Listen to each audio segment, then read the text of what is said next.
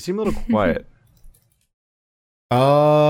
Maybe it's because I don't have my mic in front of my face. That was way louder. Yeah. I'm not that loud until it's actual recording So time. it really is a factor about a couple inches that determines these microphones are not nearly as sensitive as the Yeti. The Yeti, you could be like 2 feet away and it would still pick you up fine. Yeah, which is why it sounded bad by comparison too, is because of room echo and stuff like that. Or if you're talking to two Yetis simultaneously, which is a weird sentence to say if you don't know their microphones, what happens is you start picking up on each other's microphones in the same room, which is really awkward, because then you have like a double echo in the audio. Yeah, when we initially started off, we had used one Yeti that we would set between us. Yeah. And it worked. Yeah. But we had tried doing 2 microphones once, and it almost sounded okay. Yeah, if the microphone's too sensitive, it actually sounds worse when you give everyone their own microphone, even though that's the only sane thing to do normally, because the microphone's just so sensitive you can't do it that way. Anyway, welcome to Save the Universe podcast, episode 39. We're here to podcast again, but without Bird, because he got all paxed out from his PAX adventure in the last episode, and then he started calling him back, and he's gone now, and he's definitely not at the vet. He definitely didn't just forget that the podcast happens at the same time every week again. I mean, he's at the vet because his bunny is sick. One bunny is sick. So, like, it's excusable. Oh yeah, it makes sense that he's there, but also he did literally say he forgot, which he has said for the last 3 weeks, because he's just been forgetting the podcast exists. Well, somehow. To be fair, so this week he has been having this like kind of insane thing. Amazon Bird's the crazy busy person who has an actual job outside of this. Yeah, but the actual job once a year for 1 or 2 weeks effectively says, by the way, we need you to be available 24/7 for emergency, like more or less maintenance stuff. And then they cycle groups. So poor Bird this entire week has been called anywhere from in the middle of our recording sessions to 4 a.m. to solve problems. And he is so now Dr. Birdcatcher. Yeah, he is Dr. Birdcatcher. But so he's been dealing with that. On call into the morning hours. When do they anticipate their workers being able to sleep? The entire point of it is you might not get to. Luckily, he got like the day off and stuff like that. But on call is kind of this rare thing. Shouldn't they have gotten like an on call group and then had specific hours set for each of them so that different people can handle it? That would be brutal and horrible. Because imagine if your boss is like. Well, the idea is that they're a giant company that can have tech problems at any time, and they can't afford to have those tech problems happen. So people come into the rotation for on-call, so they are like the overflow people that can come in to help resolve problems when they actually come in versus the normal daily work schedule. And you can't have people that are permanently on-call because then like they're either going to be people that don't do anything normally and only come in when on-call stuff happens. So you're losing huge amounts of money for people that aren't working all the time. Or you work them, but then they won't be there at times. So like the whole point is to have. What I was suggesting is that they switch the groups around, but the people within a certain group. That's what happens. Is it gets switched around. Is that a different part of the overall population of workers is on call during different parts of the year. Yeah. So Bird is this week, and then next week he will be no longer on call and won't have to ever think about this again. It's a week or two. Yeah. Yeah, you're on call for a little bit, and then it goes away for like a year, and somebody else is on call. And there's always somebody who's on call. Duty. So that one stuff, more or less, kind of, yeah. Where if something happens, if something goes wrong, where overflow people need to help with that thing, then the on call people come in, and it has to be a rotating part of the normal population. Otherwise, you have like a ton of money being spent on like extra people that only come in emergencies or something, like substitute teachers. But like substitute teachers don't even work that way because like substitute teachers are like people that go into like a temp agency practically and they sub when they feel like it, essentially. Actually live with a substitute teacher.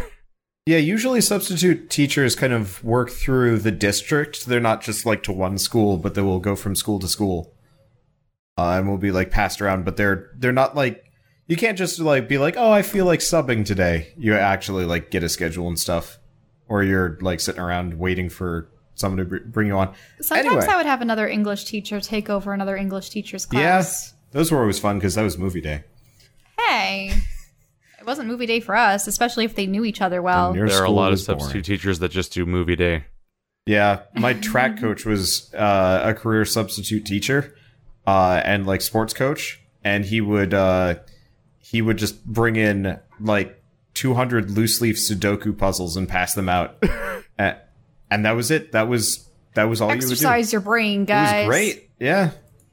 Yeah, the sub I live with talks about how like she likes it whenever she gets like she essentially wins the lottery and gets to sub for seniors because like, oh, well, they don't even care anymore anyway. They're just waiting to get out of here.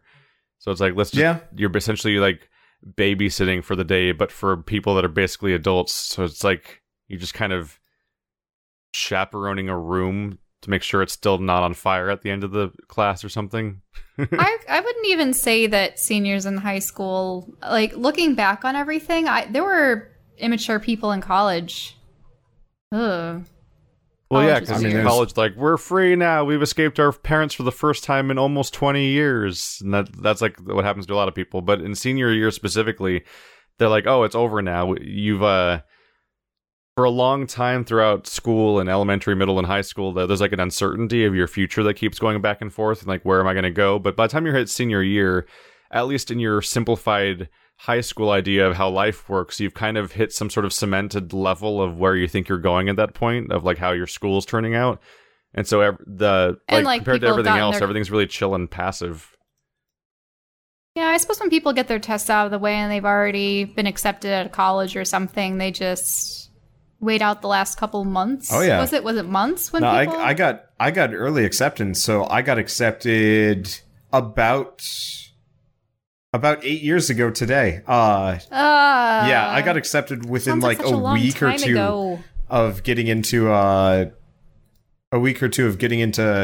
into college. It was like, oh yeah, you're actually no, it would have been 9 years now. I was going to say 8 years ago. I was 2 years into college. We're not that far apart, are we? No, you're a year older than me, or at least you're ahead of me in education wise. Though I think I was the first to graduate. I don't know. All the school's over now. Yeah. Hey. It's all over. Yay. But life's a journey of learning, right? Yeah. Okay, so let's talk about video games. Yeah. In recent news, I completely pulled a 180 on Sonic Mania, opinion-wise. Yeah. Wait, what do you mean by what was the 180? He didn't like the beginning because it was boring and rehashed. Oh. What about this? That's the opposite of what I said. Oh, really? Yeah, I just spent the whole last podcast complimenting Sonic Mania and how great it was. So you don't like it, then? I don't like the second half of it at all. Okay. Oh, Bird didn't like it. Oh, no. Bird really liked it. You also... whatever. Is this the game where you create your own character? No, that's Sonic Forces. Oh, okay. I keep getting them mixed up. Sonic Mania is it's normal to get them mixed up. I finished editing the first half of our playthrough, and I cite Sonic Rush as being the Sonic game that's like Mario Party. But Sonic Rush is some sort of like dual Sonic DS 2D game, and I'm like, oh crap, I'm wrong. But I'm wrong because it's always Sonic plus Word. Sonic Unleashed, Sonic Generation, Sonic Rush, Sonic DX, Sonic Adventure. Yeah. Oh yeah, Adventure. That evokes meaning.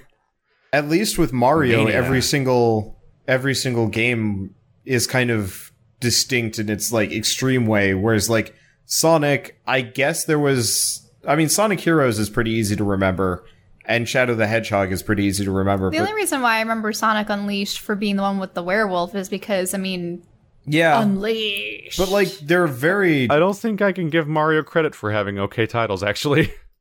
Really? Because Galaxy was fairly distinct. There's two good names for Mario games.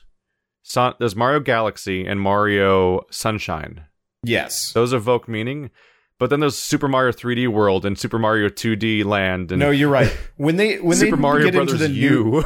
Yeah, when you get into the new Super Mario Brothers and whatever, I'm thinking about Super Mario Brothers. But Super Mario 3D World isn't even part of the new Super Mario Brothers franchise. But yeah, there is also an entire Mario Brothers franchise that literally is just the previous names but with new in front of it, and they're not remixed of the old one, but they put new in it there for some reason, and now they're not new anymore, but they're still called new.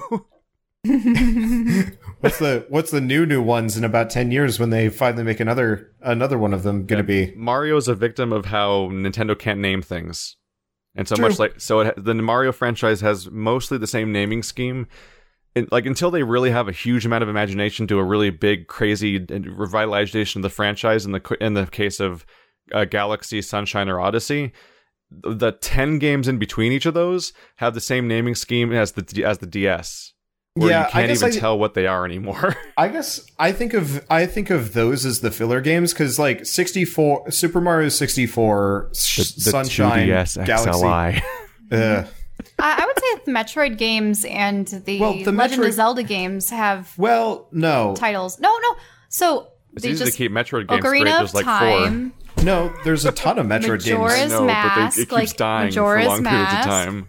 Twilight Princess, Skyward Sword. You can tell what the game is about based on the title. Well, yeah, But, because like- Zelda's a fantasy universe with a story, and this name is based on the story of the thing that happens in the game.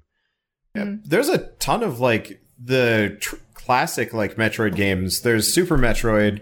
Wasn't there like a Metroid before that, or did it start with Super Metroid? There was just There's a Metroid 2. Fusion, Metroid 2. I was just taking a dig about Samus how Returns. Nintendo like stomped on that franchise. Yeah. Yep. Like no franchise has been mistreated more than Metroid, really, besides like But Star I loved Fox. Prime. I love the Prime trilogy. Yeah, Star Fox, the franchise that has like 4 games. Oh. And Yeah, but many it's- of them can arguably not be called Star Fox games.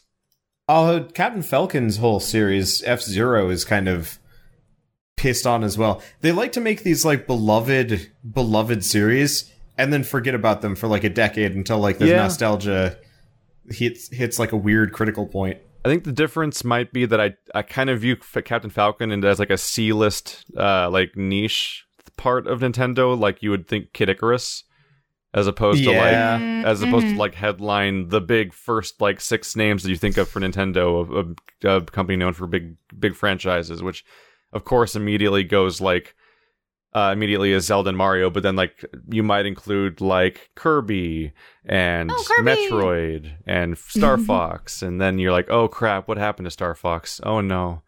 Is that another Zelda game, but they called it Star Fox? I'm confused. I remember when Star Fox, what was it? The one with Crystal in it. The dinosaur one. That's the Actually, one. That's the one that I just talked about. That was like, is this a Zelda game?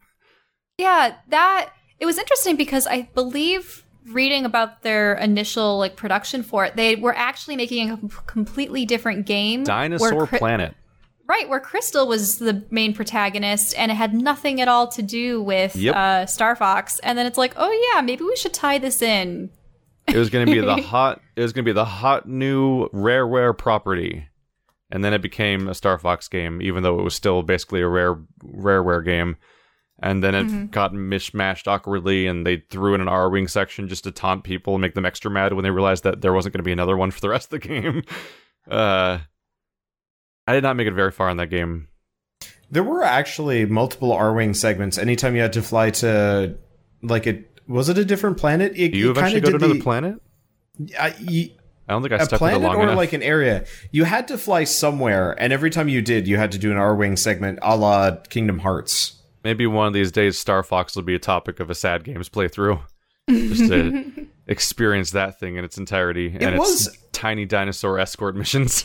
From my experience, it wasn't actually like a bad game. It just was called Star Fox. Yeah, they kind of messed it up by making it what it was, when in reality they really should have just made it either its own product or like actually spent time on it. It felt kind of like, oh, here's an idea. Oh, but it's not going to do well. Let's slap Star Fox in. Like I just said that. Yeah, I know, but like that's cynical, such an right? That's such an anti-Nintendo thing at this point. Like even Rabbids, like the Mario Rabbids thing is kind of a masterpiece in its own right. And the issue is just that when you think of Star Fox, you're not thinking about a game where you Z-target your enemy and strafe around them with 3 hearts in the corner while you fight people with a staff and a melee weapon on ground against dinosaurs. Mm-hmm. True. Did any of you guys ever play Legend of Zelda Twilight Princess crossbow training? No.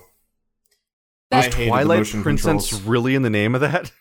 No, maybe it was just crossbow training, but it had like the Twilight Princess version Link's of Link. Crossbow Training. Yeah, Link's that's what it's crossbow called. Training? Oh, okay. Yeah, it's only called Link's Crossbow Training. Oh, okay. I remember the last time I did Unsucky Sunday for the Let's Play subreddit, somebody had actually submitted a crossbow training video, and I was like, this game exists? Why are you covering What, it? what happened was, at least for my family, the only reason why we picked it up was there was this sale going on where if you selected a Wii, this was back when Wiis were still pretty scarce, even a couple years after their release. If you got it, you had to purchase like a couple more games, but then they would throw in another game or two and a special accessory. And the accessories weren't really that interesting, but one of the ones you could get was the quote unquote, rifle crossbow extension. You know how they had the wheels and stuff? And so that game came with it. The Wii Zapper and stuff like that. Yep. Or if you bought a Cabela game, you had a ridiculously large plastic rifle that the Wii remote stuck into the side of, and you pretended to shoot bears or something.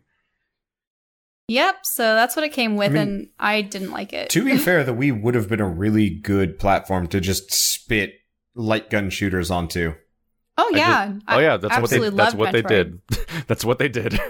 They kind of did. They kind of didn't. A lot of the like mainstay like light gun shooter games from arcades never even had a title. Yeah, on, but like, the Wii, though, as somebody who worked at a Best Buy during the popularity of the Wii, there were a lot of light gun games for it because I had to stock them, and I spent a lot of time looking at their boxes, walking up and down hallways. We really had liked a whole area dedicated to Link's crossbow training because it had to be locked up because of the peripherals. Yeah, we really liked Resident Evil Darkside Chronicles. That was the game that we played before we started dating together, and that was a lot of fun. We were arguing with one another over what was better, shotguns or machine guns. And of course, you would blast everything away. But yeah. I got the final boss. Yeah, so... It gives points to the person who gets the final shot. If you've never played Resident Evil Darkside Chronicles, it's a light gun shooter on the Wii where...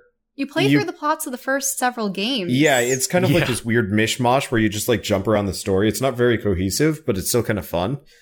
It's a bizarre idea where somebody essentially was like, what if we made a House of the Dead game out of the entire Resident Evil franchise? And so they made two light gun shooters. It was actually good. It was probably one of the better light gun shooters I've ever played. Yeah. But House of the Dead is good. That wasn't supposed to be disparaging. We tried playing House of the Dead and kept dying. Yeah, so the House of the Dead Wii port didn't have like unlimited lives or anything, but you also couldn't put quarters in and stuff in Resident Evil. Yeah, so you could heal in Resident Evil Darkside Chronicles. It was not made for arcades. But the port for House of the Dead, literally you had 2 lives and you couldn't put quarters in or anything. So it was just like, well. And if you're playing 2-player, the one person can continue on and nothing could be done for the second player. And it's like, well. Yeah, it was kind of hot garbage. But for Darkside Chronicles, you get to the last boss, you fight it, and it doesn't matter what your contribution was on the boss fight, as whoever got the last hit in got all the points for it. And the whole thing was worth more points than the rest of the game combined. So Shell just had 100,000 more than I did, and I was like, this is bullshit. Oh, weird. Darkside Chronicles is supposed to be a prequel to Resident Evil 4. Because the Umbrella Chronicles was a remake of Resident Evil 0, 1, and 3. As like a continuous story, but then they made a sequel called Darkside Chronicles that was just a standalone prequel to RE4. That's a weird choice. Yeah. They were fun.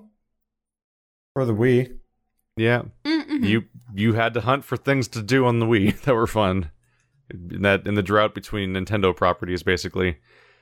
On a side thing, when I was Googling Link's Crossbow Training to verify its name, one of the first results I got in the image search is Link's Crossbow Training HD. A joke parody thing somebody made for April Fools, which is the Wii U port of Link's Crossbow Training, and it looks like a legit cover. He was posting it on Reddit, I guess, to like screw with people on April Fool's Day as being a fake news announcement. He's like Link's Crossbow Training HD announced for the Wii U. But to loop all the way back to the original topic, what happened is we played the first half of Sonic Mania in one day, and I had a pretty good time overall. My main criticism is like the part where I'm like I don't think I'm a Sonic fan in general, because there's a lot of like, I hit a speed ramp and look at me do 50,000 loop-de-loops and bounce through things, and I can't really tell what's happening. I guess some people like this, but when do I play again? It's like those auto levels in Mario Maker. This is sort of crazy, but imagine if Sonic. you saw from Sonic's perspective every time you spun around. It would be sickening. That would be, but it would be oh accurate. God, you mean when he's literally spinning in first person? Yes. So I can imagine that it looks a lot like a static screen. Yeah, I have played a first-person Sonic simulator, kind of like the Green Hill Zone demo thing. Uh-oh. It was something somebody had made back in, I want to say 2011. That's the worst idea. Yeah, I mean, it didn't help that it was just like a basic Unreal like mod that is just like, let's make them go really fast and do loop-de-loops and jumps and shit. I think it was Metal Harbor maybe, and it had like a first-person mode. I don't know, but it was just so nauseating. I was just like, all right, I'm going to put this down and not think about Sonic for a long time. Now, can you only do those loop-de-loops on straightaways, and it's something that you can't break out of? Or how does he steer like that if he does keep in it? In the games, generally the loop-de-loops just are... Well, in the 3D games, you just go through them most of the time. In most of the 3D games, when you hit a loop-de-loop, it's basically just a cutscene we're not playing. And if you're playing Sonic 06, the game where that doesn't do that as often as it should, that's the game where it breaks itself and you die and you fly off into space and a billion wrong things happen, unfortunately. If I remember right, that happened in DX too. Yeah, it happened in DX also. I definitely clipped through the loop-de-loop more than once and flung off to my death. Yeah, the moment Sonic became 3D, all those parts where the game's supposed to essentially play itself for a bit are moments where you could just abruptly die by falling through the world. And it was like, this is an improvement. I'm glad we changed to the 3D. You fixed it. But so we talked about last time how I liked all the boss fights. They were like inventive and creative, and they weren't just hit Robotnik 4 times as he floats a little bit and maybe has a thing spinning around him. Like, it was more interesting than the previous ones were. When we got to the second half of the game, the levels keep getting longer and longer and longer while still having a 10-minute time limit, which, like, when I played Sonic games as a kid, I didn't even know there was a time limit in Sonic because you couldn't take 10 minutes to go through a level. That wasn't like a thing, really. Like, they were not very long levels in old Sonic games. But in this new game, the levels are really, really big, but they kept the 10-minute time limit, even though I'm not even sure it even means anything for the gameplay. I think it's just there because it existed in the old games, and they just keep stuff from the old games kind of automatically because it's meant to capture nostalgia for the sake of nostalgia, whether or not it makes sense to do so. So you hit a point where the levels themselves are like 8-9 minutes long while you're just kind of wandering around aimlessly, not having any idea which direction is actually your goal, because in Sonic Mania, you definitely don't get to rely on the platformer universal rule of go left or right. Like, you constantly are bouncing up and down and spinning in circles, then going what seems to go backwards. And what we started to notice over time is not only were the levels getting more and more obscure and gimmicky and weird and bloated, but also they started seemingly copy-pasting rooms over and over again. And the only way you could tell that you were even in a new room was because there was rings there. Like, oh, this looks like the same place we were in before 2 minutes ago. Are we going in circles? Oh no, there's rings here. I guess we're progressing, maybe?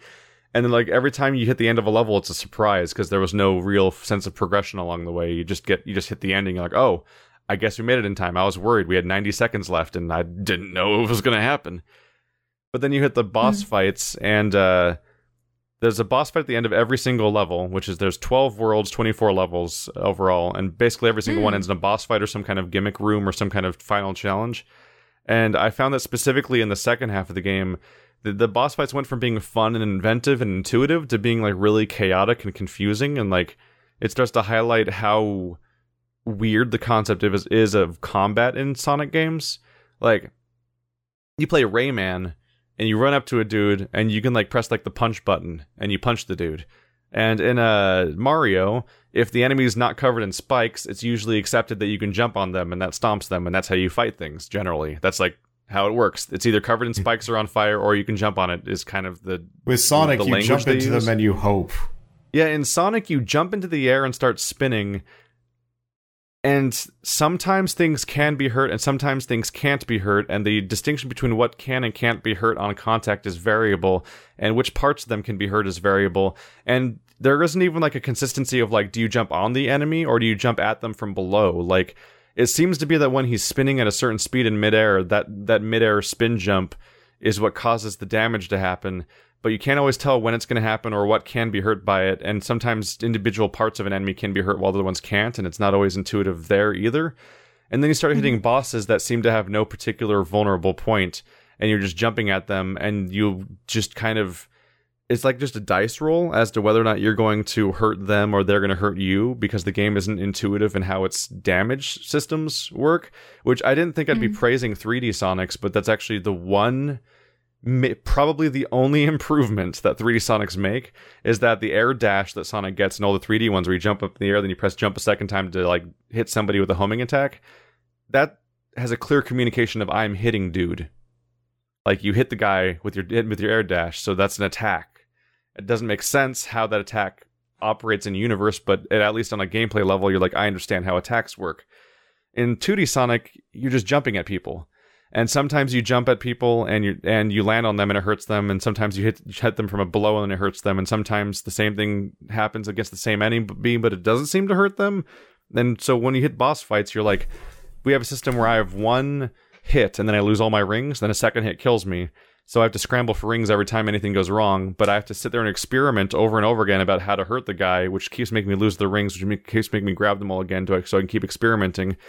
But this is we're still working with Sonic 2D with lives. So the game has 3 lives to get through 2 levels to finish the world. And if you run out of lives, you start over the entire world. So you can lose all your lives just trying to experiment against how to fight the boss of the second level of the world, and then get sent back to replay 20 minutes of world to get back to the boss that you still don't know how to beat because you don't know why you couldn't hurt him before. I am so glad the gaming industry has moved past limited lives and it's limited continues. Yeah. Like, at some point we just started, like, I felt really cheesy about it, but at some point I'm like, well, I'm playing, like, this premise is I'm playing a co-op series with Andrew. Hey, Andrew, you're Tails. You can't die. Try to hit that guy. Like, we made genuine progress through bosses because I would sometimes just cower from the boss and let Andrew try to find out how to hurt it. And he's the one that played every Sonic game that was 2D back in the day, and he's the one that we gave me the controller to play the protagonist because we thought he'd be too good at the game. And even he's like, I don't know how to hurt these things. Like, there's bosses that are very unintuitive. I can't even say they're hard. And they don't have tells or, like, weird little cutscenes or things in the area. I suppose I'm used to games where the boss battle, sometimes the boss isn't even reachable until you fulfill a number of prerequisites to harm it so that it is reachable or that something's exposed, like a device or... an element or something that you're supposed to change in the environment to make it vulnerable. The Sonic games are you fight a boss on a single screen, like Mega Man. Like, there's no world involved and stuff like that. It's just you, and all you can do is jump. And there's an enemy that you need to hit like X number of times to kill, and you don't really necessarily know what the trick is. And if you fuck up or don't know because the game doesn't tell you, then you start the entire world over. So it all boils down to how intuitively designed the boss is. And what's weird is that the first half of the game felt like its bosses were really intuitive, and the second half of the game, I'm like, I don't know what you want from me, man. And I think that actually, like, I don't know how far Bird was last week when we talked about it, but I think that might have been... I think that's part of what he said. I don't know if he was talking about vehicles or bosses or something, but I think last week he said something along the lines of, like, there like are parts of the game that are, like, incomprehensible to him, and I think I encountered that essentially. And so I guess we'll see what his later opinion is when he comes back and talks about it next week, maybe. But yeah, like, Sonic Mania didn't stay as positive as it was at first, which is a bummer because I was, like, really positive on it at first, with the caveat of being like, it's a Sonic game and I don't think I actually like this franchise that much. I was still like, this is off to a good start. I can see why people like this, and I'm not, like, hating it. I just will probably never come back to it. But now I'm like, I'm done. I'm done with this. I'm just waiting for Sonic Forces to somehow be, like, actually masterpiece level, and everybody's just, like, really confused and not sure how to handle it. That they finally make a masterpiece 3D Sonic game for the first Yeah, time. like, it's really good. It's perfect. Everybody's like, oh man, Sonic's actually, like, a solid product. And then Sonic... I'll be blown away. Sonic 2018 comes out, and then it's just kissing the princesses again. I will be totally blown away if like a genuinely great 3D platformer comes out that's called Sonic, because like I played Sonic Generations, and like there's whole chunks of that game where all they're doing is taking maps they made before and remixing them to supposedly improve them, and even that one was still like, what is this level? How did this even... This wasn't good this first time or the second time. Like, did you think you fixed it? I don't know what happened here. And boy, oh boy, they would keep in certain boss fights because they're just like fan favorite, like popular boss fights, like Sonic versus Shadow. But like, they've never been well done, and they stayed not well done in the remake. But they were just better resolution, and they don't. There's ones where I don't think they even changed the fights. Scoot away. We'll see how it turns out. I can't wait for Sonic Forces to come out, because playing a bad Sonic 3D game is really entertaining. I feel like Sonic bosses should never actually be bosses. They should actually just be a level you're running through, and like the boss kind of goes by at the same time. You hit him like once or twice, and then you progress, almost as like kind of a not a quick time event, but like the just trigger to continue. And if you don't, you take a hit, and then it continues. Because I've never understood fighting an enemy in a Sonic level, period. I think the only Sonic boss that I actually remember being good was when Sonic Adventure 2. Shell, can you scoot over? You keep like scooting closer to me, and then it makes squeaky noises. We have armchairs, so the arms are... Over the course of every podcast, when we're sitting next to each other, Shell slowly scoots closer and closer to me for whatever reason. And then when I try and move, my chair makes this like awful squeaking noise. Anyway, you've played Sonic Adventure 2, right? Yep. Okay, do you remember... Yeah, do you remember the Sonic boss? It was Eggman in the desert right before he was going to launch or something, and there was like a big egg mech. And 90% of it was just platforming. You were just supposed to like platform around and then eventually hit him on the noggin. And that was about it. I think that's the only Sonic boss I've ever actually felt like it was well designed for Sonic. Because all the other ones were just like, here's an enemy, jump and try and air dash them a bunch of times. And that got kind of boring. That's definitely a reoccurring thing in the franchise. I don't really remember the specific one you're talking about, because there's been so many boss fights where like there's an Eggman robot with like weird arms or floaty bits, and you platform to hit the right part or something like that. That's like, there's like 10 of those throughout the franchise, so it's really hard to remember which one it is. But they actually had some decent ideas for boss fights a little bit in Sonic Unleashed, I believe it was, which is that you'd be running on a track during the boss fight, and the boss fight would be a flying robot that's trying to shoot you with lasers that have like a telegraphed like damage zone, and you're kind of dividing your movement into 3 different lanes, so you can press the bumpers to switch lanes rapidly. So you would switch lanes to dodge the attacks themselves, or you would jump when it's like a shockwave or something like that, and your goal would be to keep boosting towards the enemy, and so that you're close enough to actually land a hit on them. And like that's a boss fight built around running and dodging projectiles, so it generally makes sense. There was always something wrong with every single one, though. There was always a weird part where the experience would just kind of strangely break. And oftentimes one of the weird issues that would come up is just the idea that like they had this nice snappy 3-lane system, but then they wouldn't stick to it well enough or something. Like your Sonic would kind of just meander at times, or the camera would try to arbitrarily and dramatically change perspectives as you switch to like running on walls and ceilings or something, and then the camera changes angle, and then your character like wanders off, and then you can't like reorient them back onto the lanes, and the whole fight starts breaking.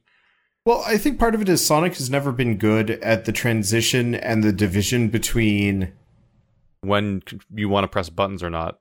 Well, that, yeah, but like, so the 3D Sonics almost feel more like a racing game, because in a 3D space you can cover a lot more ground than a 2D game.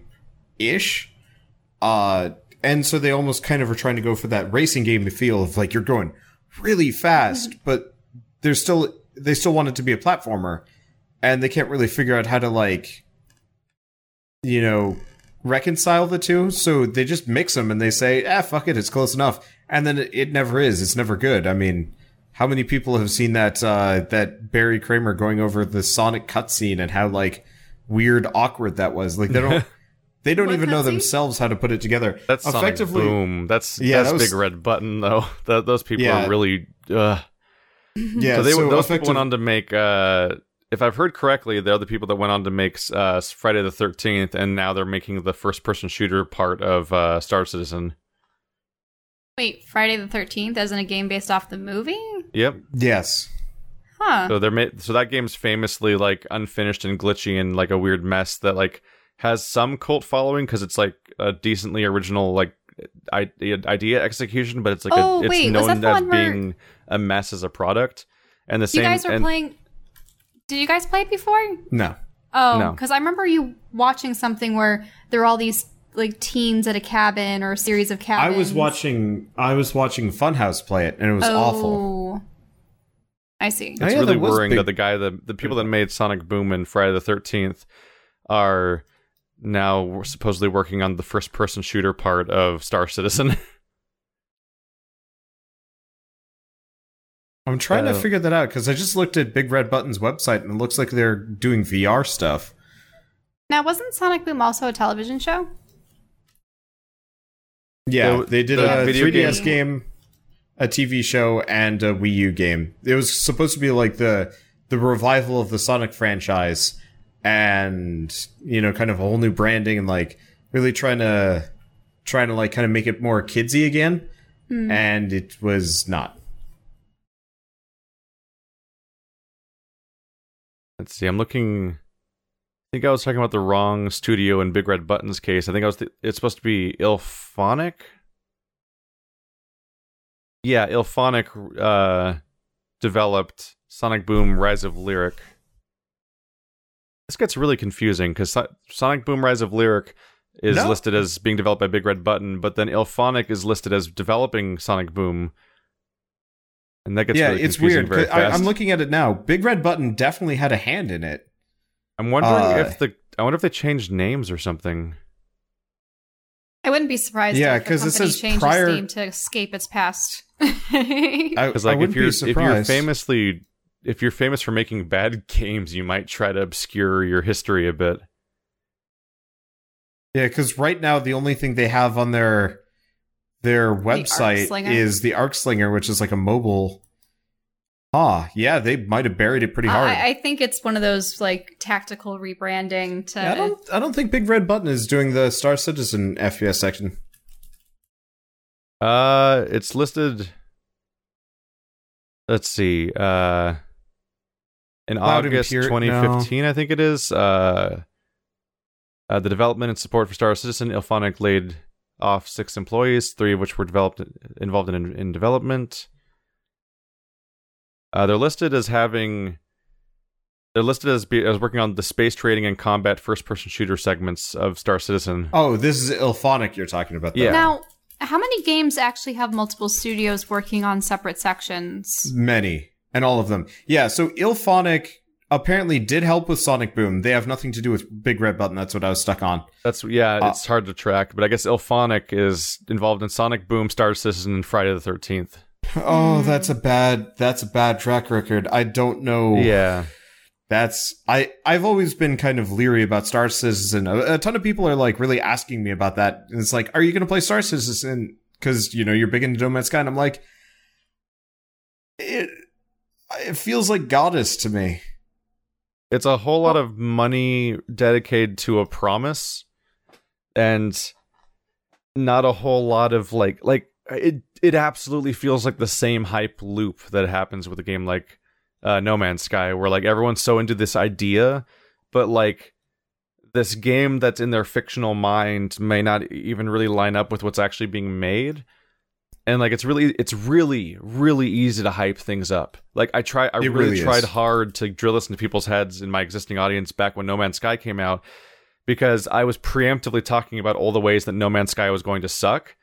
And and one of the ways I drew that towards that was like I was like, let's go way back into the past. Let's talk. I made a video talking about my favorite game before Dark Souls came out, at least, because for a while there, my favorite game ever was Mass Effect 1, and it's still I love Mass Effect 1. It's fantastic, but when it came out, I was watching those trailers about the exploration and the galaxy navigation and their amazing gargantuan world.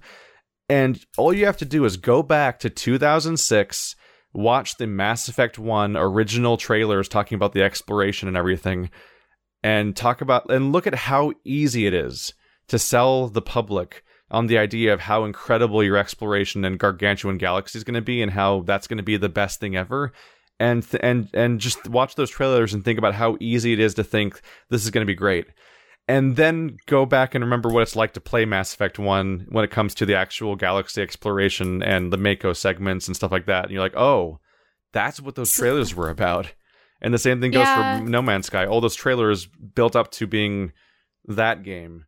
And it's like, it's so easy to get imaginative and hopeful about a concept without ever getting your hands on it. And now at this point, people have been doing that for this game for like 4 years or something. How long has it been now?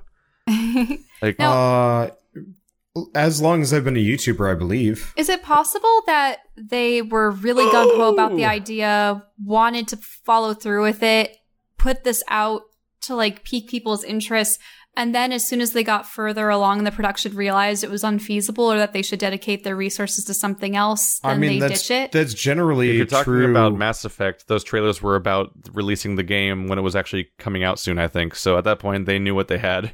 Oh, really? Yeah. But they made the mistake of trying that again with Andromeda. Andromeda was supposed to... They pledged the exact same promises the first game had, and once again got even actually arguably even further away from their goal.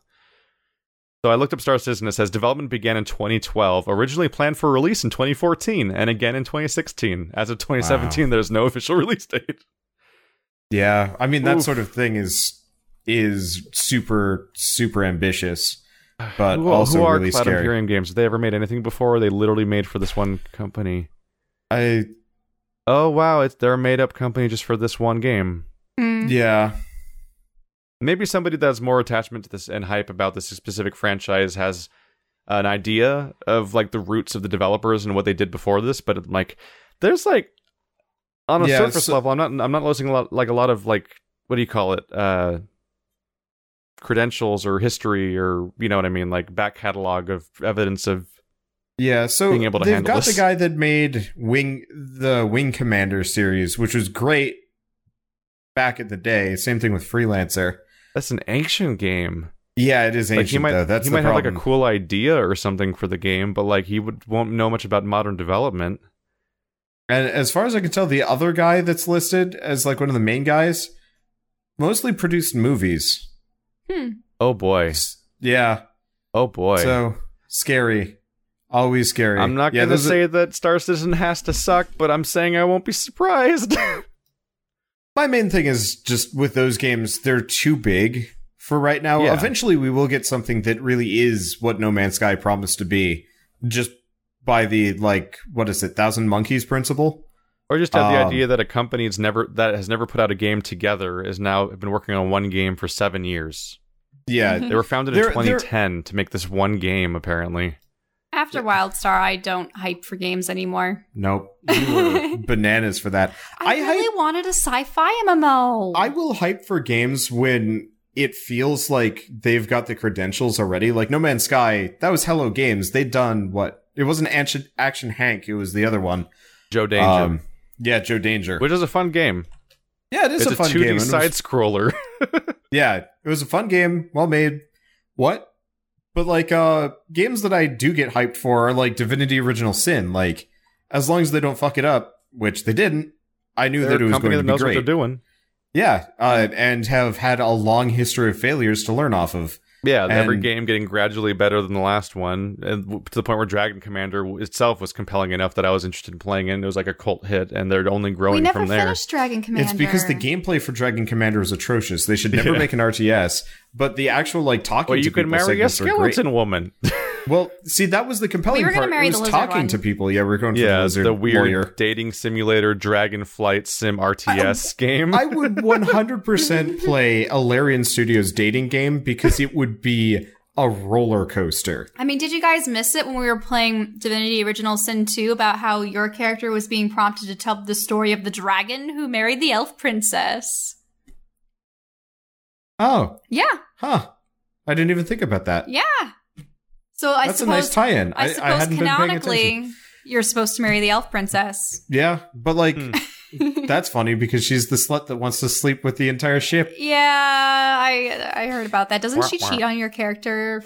Yeah, you can have her sleep with the entire ship, and it gives everybody wait, morale. what do you mean by you have her do that? You can give her permission to sleep with the entire ship, and she will. Doing so, the entire ship gets a morale boost. What? Yeah. Ew. Yeah. That's part of the reason why I said no elf. Let's go lawyer chick. Well, I liked the lizard lady a lot more. She was a judge. Hey, don't slut shame.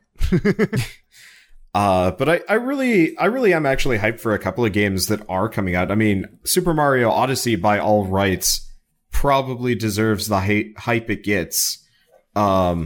Just because, I mean, at this point, the pedigree is just so good. Even the iffy Mario games are amazing. There's SteamWorld Dig 2, which I'm looking forward to. Hob. Do you know about Hob? I don't think so. You might be interested in Hob. It's like a Metroidvania puzzle game. Is it by the Torchlight people? Yeah, made by the guys that made Torchlight, which is like a little bit of a jump, but at the same time it looks really nice. And then there's also Echo, which might be kind of interesting. You know what else is a Metroidvania puzzle game? Yeah, Fidel. Tokitori 2 Plus. Oh, never mind. Wait, Tokitori? Yeah. Yeah. I tried playing Tokitori 2 Plus. I actually really liked Tokitori, the first one, but also, that studio kind of died, so... 2 Plus made a weird... It made waves for a little bit in the critical circles on YouTube because it was it was weirdly it was a Metroidvania puzzle game where the thing stopping you from navigating the world was just learning each individual puzzle mechanic as you go, but technically you could have gone everywhere from the beginning, and it's supposed to be a shockingly in-depth experience, and I've just been waiting to play it sooner or later, but sure wish it didn't look like that. Yeah, everything that... I think that's Two Tribes games. Everything they made was actually really well made, but they didn't know the markets, so they never did well, and it sucked. Rive was pretty good too, but their timing, their advertising, their whatever, it just was atrocious. Were you saying that the company is dead now or something? Yeah, Two Tribes Games shut down to go off and do other things. Oof. What do you mean by shut down and then do other things? So Rive, the game they put out most recently, was their last one. Previously, they'd made a whole bunch of games that nobody gives a shit about. I guess they made or helped with Worms World Party, Bonk's Return, Garfield Tale of Two Kitties. Really? Yeah, a whole lot of nothing. Then they made Swords and Soldiers, which was actually did really well. Oh, they made Edge too. Yeah, they started just getting on indie development because making licensed stuff was not working for them. And then they redid Tokitori, which was originally a Game Boy game. They redid it and made it better in 3D. It defunct? Yeah. That's what they use when something has been abolished? But yeah, now it is defunct. They've stopped development and are moving on to other things, I guess. It's interesting to see game developers that are doing okay willingly actually just stop. Yeah. Sometimes they just have different ideas of where they want to go from there on out. Yeah. It was also only 5 guys working there tops. Oh. Or maybe 2. It was not much. That's small. I guess they did file for bankruptcy because Tokitori 2 didn't do well. Oh. Yeah. That'll make playing that game feel tragic. Yep. Oh no. Happens. What had bankrupt THQ when we were talking their about that? dumb drawing game that they decided to go all in on physical physical Oh right, you're talking drawing about the physical tablets. tablets. Yeah, so it did really well on the Wii, and they're like, okay, let's put this on every platform and overproduce, and they drained themselves doing so. And I can still go into GameStop and find that game. I haven't heard anything about Darksiders 3 yet. Some places do. I will walk in and there's a U-Draw on the shelf and I'm like, what? Huh. That's amazing. I mean, I don't go to GameStop that much, so this is within the last 3 years. Yeah, I can't say that I've looked. For years now, every time I go to a GameStop, it's literally to pick up a console or some kind of video game currency card because if I'm having to work around some kind of technical issue for paying for games or something like that. Or literally that new release, can I have it now? Like, because I'm getting physical for some reason. I went and got a physical copy of Tokyo Mirage Sessions, for example. So I don't actually walk in around the store. I literally walk to the desk and say, "Can I have that game?" And then I leave. Because the store is pointless if you know what you want, because not all the games are fake. They're boxes. And they give you the real one. As a kid, I'd love to go to GameStop just so I could dream about all these games I could never play because my parents would never let me buy any of them. We would like to find good deals on used ones. But now the deals aren't probably any good. Yeah, the deals are bad. And like now that I'm an adult that pays attention to almost every single new release, it's like, oh, this is just shit I already know about or if I already played. Like, why bother? But I guess that's more of kind of a me being super tied to the industry thing as opposed to a me just knowing better. But yeah, there's not often a lot of reason to buy used games anymore because so much of the game, like almost anything made in the last 10 years has digital copies now. And so like you just wait for it to go on sale incredibly cheap as a digital copy, which happens all the time because they don't have to buy keep a Myst store 3 and open. 4 though. Yeah, I had to buy physical copies of Myst 3 and 4 because they're ancient games, but those games aren't they're very much not from the last 10 years. But most games, like, it's like, oh, I didn't quite get around to Dead Rising 4 at launch, or 3, or some other game like that, and it's like, oh, well, here it is for $3 on Steam a few years later. It's like, what? Like, it would actually be more expensive to buy a used copy at GameStop than some of the sales you get for these games nowadays. Yeah, that used to be a PC thing, but now it's also an Xbox One and PS4 thing on a regular basis. Like also with a lot of the consoles, because they nixed backwards compatibility and people have moved on from older systems, like you really have no need for the discs of the older games, right? Depends, but yeah, generally most things are just digital codes nowadays, and the discs are just useless, at least for PC. Console discs are still useful, but as a YouTuber, I actually try and avoid them because my PS4 sometimes gets kind of loud. Like I was having that problem with Destiny when we were playing it. Wait, but PS4 is backwards compatible with 3, 2, 1? Nope, it's not. That's what I mean. That's what I was just saying. That like people have the new systems now and they can't use the old discs. So even if they wanted to, that's their own choice. They weren't like forcefully evicted from having their old consoles. Like if they want to play the old games, then they can just play the old games on the old console that they have no reason to sell because they won't even make good money off it anyway. No, I was just saying for like new people that are buying their first console and getting the most recent one, it's a little bit prohibitive going back and going to find used versions of older games because they would have to buy 3 systems in order to play them. It's almost not even worth it to some degree because like HD remakes are super popular nowadays. So like for Nintendo, but what about the other ones? Well, I mean, Okami is being I love HD re-released. They're re-releasing the entirety of the Dot Hack games. Hack? Really? Yeah, they are. They're re-releasing like I've always been interested in seeing the manga and the anime for that, but never got around to it. They're not good. Only the games are good. And even the games are extremely long. Like, I had a friend who's so into Dot Hack, he was trying to get me to play them, so we could like discuss it, and I was like, oh, maybe I will. And I look at like Dot Hack 1, 2, 3, and 4, and I'm like, no. When was that originally released? Could that arguably be one of the first series made about people playing MMO in a game? It generally was, yes. The game within a game. Yeah. The show about people that are stuck in a game, and then we made a game about the show, about the game with the show, with the people, the game. Coma. Is it a boy or a girl? Nobody can tell. I don't know. Yeah. I don't remember Dot Hack anymore at all, but I remember it not being satisfied with it by the end. It was... All I remember is that the main character has the weird hat and teal hair and is a boy, right? Yes. Yeah. And then there was the pink-haired girl. Well, Dot Hack comes from the family of anime and video games and whatever, where every female character is dressed immodestly.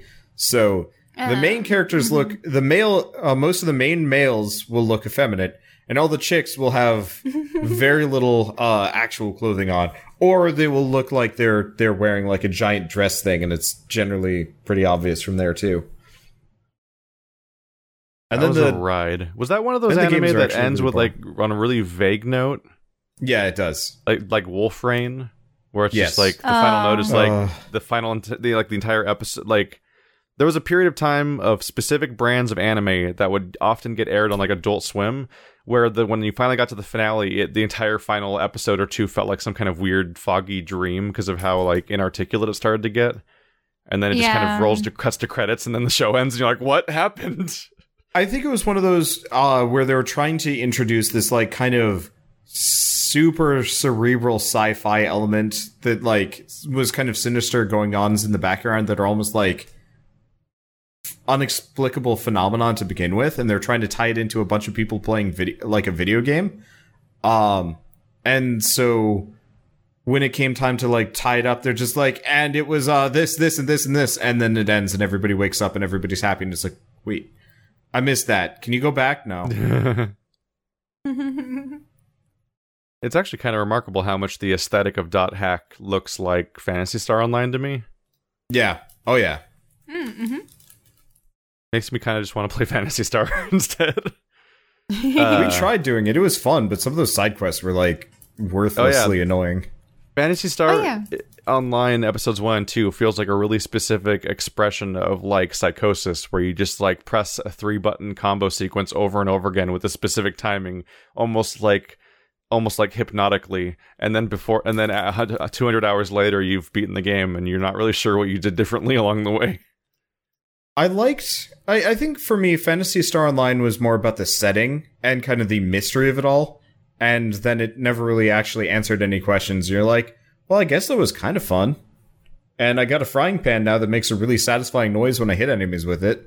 Phantasy Star Online was one of those biggest cases of a game that I was really into for some reason, but I couldn't articulate what it was about it, because it wasn't the part where I was hitting buttons to play a video game. No. Something about like the environment and the sounds and the feedback of hitting things, like something about the overall experience besides the part where I'm just pressing a button like, Well, it was one of the first... Like, not the point. It was like one of the first kind of action RPGs with like not deepish RPG mechanics, but like at the time, I mean, that was a Dreamcast game. There really weren't a whole lot of like other functional action JRPGs out there that you could play with like friends or whatever. And like, geez, what other action RPGs were there at the time? Not many. We're talking early 2001. Yeah. This is like the same time Diablo 2 was around. Yeah, Diablo 2 was around at this point. Usually the games were isometric, I would say, if they were an action RPG that had multiplayer. You would click on things.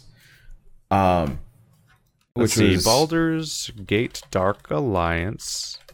Let's see, that was PS2 though. That was years later. That came out 2001, same year as Phantasy Star. Really? Yep. Huh. It had a It had a head start of most of 2001 though, because Phantasy Star was the beginning of the year. But yeah, that's like the same-ish time. That was Dark Alliance was definitely co-op. Like Dark Alliance was definitely better from like a gameplay perspective, because it was D&D. Yeah, but it did not have the setting to go for it. Like, do you like dark and dreary, vaguely catacomb-looking passages all the time? Yeah. There you go. Hey, so many games are dark and dreary and now. I don't like it. It's so boring. I really want color.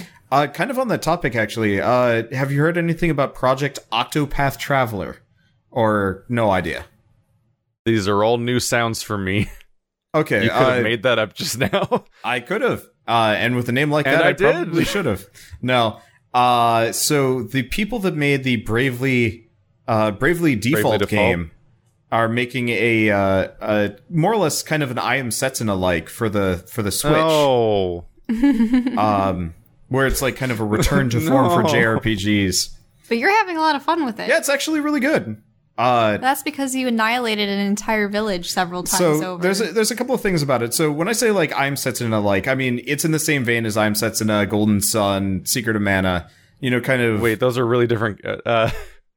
Well, like the storytelling. The worst part about evoking I Am Setsuna is that literally the only thing I can think about when I think about that game anymore is a total lack of vision or creativity or originality. The last episodes of that. Yeah, we finished that. Yeah, you didn't put all the episodes. I think Wander has finished about 20 games and fully recorded them that haven't been ever released. Yeah, probably. Even though some of them were started and then just stopped on the channel. Yep. But so like this podcast. When I say I Am Setsuna, I just mean like kind of the classic JRPG style. Obviously, different mechanics and stuff like that. And I can't tell you if the vision is good, but like the voice acting, because everything is voice acted, is really nice. The problem is they're doing like it looks like Final Fantasy VI sprites and stuff, but on 3D environments, which is a little odd. And then it gets kind of bloomy and washed out. So it almost feels like you took an old JRPG and then tried to run it under a 50-cent Blood in the Sand filter. What? Yeah. A very specific thing to latch onto. That is the game I point to when I'm talking about like modern brown. What? Because like so what? What is it? What's the name of the game again? Project Octopath Traveler. Because this definitely doesn't come up on the developer. Yeah, it's a new thing. They announced it a couple of days ago, and they have a demo out. But you play as one of 8 different characters, and each has their own story that you go through. So 8 different campaigns, and I think they like intersect at different points, so you can kind of see the different sides of everything. But so far, you can only play as the demo only lets you play as like the first half hour of both characters. But each character has like their own combat style, sort of, and they've got their own like kind of interact with the world ability, like the can break rocks or can do whatever. But it's a little bit more nebulous. But it's got a really cool combat system where every enemy has like an elemental weakness, kind of Persona style, and if you hit them with the elemental weakness the right way, they get stunned, and then you get to hit them for bonus damage. But there's a boost system, so every turn you get +1 to your boost gauge. And you can use that to either attack an enemy like multiple times or really buff the damage of one of your spells. So it's a little bit more like interesting tactically than say, Final Fantasy VI was, at least from the outset. I found the point of confusion. Okay. This game has nothing to do with the Bravely Default developer. Really? It's developed by Acquire, the people that were recently making Akiba's Trip, the game where you like beat women until their clothes fall off or something. Wait, what? Yep, that's a whole genre in Japan. There's a trilogy of Akiba's Trip games where you like get people's clothes to come off. 1 second. I'd swear I was reading this on the website. It's Acquire. That's the developer that used to make Tenchu like 10 years ago. Here we go. Here's the confusion. The producers of the Bravely series That's just doing Square this. Enix. Yeah. They produce like 50 games a year. Well, no, looking at this, it actually means like the specific guys that did it, not just right now. The Square people Enix. that made Bravely Default and Bravely Second are making Terra Battle 2. Ah, all right. But so different dev studio, but the heads are apparently the same. But from my experience, it was actually kind of charming. I don't know how much they're going to charge for it and whatnot, and that would be kind of a deciding factor. But it looks like a good kind of return to form, traditionalist JRPG, which I guess charming. Like I Am Setsuna was lacking vision, and this one might too. But it is kind of nice to see kind of the return to more of the like old school there. I'm just trying to imagine what game would you knocking people's clothes off. It's bad. You really focused on that. This reminds me of when Wander was attempting to get me to watch an anime with him. Where what was it? A cooking. The cooking show where people's clothes fly off because they love the food so much. Yeah. Yes, that one. We couldn't get through the first, 2 episodes because it just became too awkward. When initiated into battle, you have many weapons to choose from, such as computers, body pillows, and baseball bats. You can hit people with body pillows, which themselves tend to have a picture of a person on them because that's the whole point nowadays. It almost feels like That almost feels like the people developing the game he's talking about. That almost feels like a weapon in EDF. But I guess developer pedigree aside, it's not a bad game from what I've seen. But I've only played 2 hours of it, because effectively they give you the first half hour, and then I was just like, I'm gonna play a little bit more just to see what I can do. But so there's two different characters. It's not Penelope, it's Primrose and Ulberich, I think it was. And so Primrose is like this female dancer, and apparently she's beautiful. So her interaction move is Allure. So you can play Pokemon with random townspeople. And by what I mean by that is you can literally just walk around town and find random villagers that you're like, you're going to help me out now. And they will just be a teammate that you can summon, and like they will fight for you. And the strongest one in the village was the old man or something? So you know how in like in old JRPGs, or actually just most RPGs, in every town there's like kind of the town greeter that's like, welcome to Bulbulburk, the land of the Silky Meadows, and that's all he says over and over and over again. He's the strongest person in the starting town. Oh god. And so I recruited him, and he just crushed almost everything for me. I mean, it wasn't like ridiculously OP, but it was just like weird to have the town greeter as this like old man, like grandmaster fighter guy just wrecking things for me. And I was just like, this is really silly, and I love it. I've come up with a way to explain the visuals of this game, because I've finally looked it up now, the screenshots, and like they basically took like Final Fantasy VI graphics, like the later day Final Fantasy 2D games that are sprites.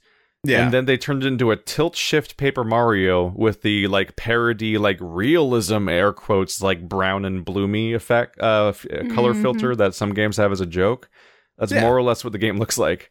Yeah, very heavy tilt-shift in some of these scenes, by the way. Yes. It's weird. It kind of works. I don't think it works as well in this one. I don't think it works quite as well as that other weird anachronistic 2D, 3D game we talked about for E3.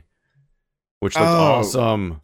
That cyberpunk-looking 2D, 3D hybrid mishmash thing. That one looked a lot better. I think this one would have been much better and it might actually just be a symptom of this being the demo, but they have way too many repeating textures and whatnot, and it makes everything look kind of bad. Like I'm looking at a specific... Here, I'm just going to send you to the... I found a screenshot of them being in a cave, and the cave looks like rats. All of those...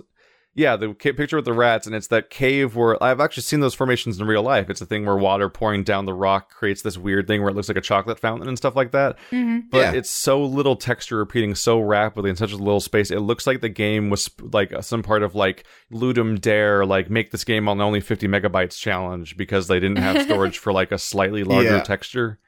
I'm really crossing my fingers that this is just the effect of it being in development, because it is not listed for this year. It's like sometime next year. So hopefully they add more to it, because even the voice acting was spotty. And once again, why the releasable demos and everything? I think they just want to get people like in on it and talking about it. Like they were actively asking for feedback. So do you think they'll change the title? I hope so, because Project Octopath Traveler sounds stupid, but also the logo has a tiny project in the corner with Octopath Traveler in big bold, but like in an unfiltered font. I actually, I mean, they say working title, so it's probably not going to be the same thing. Like, it even on the Nintendo site, it says Project Octopath Traveler, working title in parentheses. But like one of my fans has suggested the name, like, why not just Eightfold Travelers or something basic? Like, it's generic, but it would work. But hopefully they like go back in, because the combat system is great. Yeah, the combat system is great. The storytelling was like a little bit generic, but actually like good in its own right. And the like interesting mechanics for each character were fun.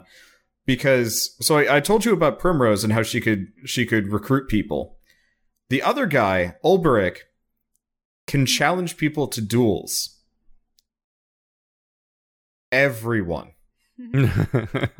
And so the way it's presented is like, hey, Ulberich, you're like this great fighter. Can you like train the town guard so you know they can fend off bandits better and the threats to the town? And he's like, okay, I can do that. But it's, you know, the old man of the town asking you to do this. And the cutscene ends, and you're supposed to go and train on these two dudes standing nearby. Except for I'm standing in front of the old man, who, as soon as the cutscene ends, has a little duel me symbol above his head.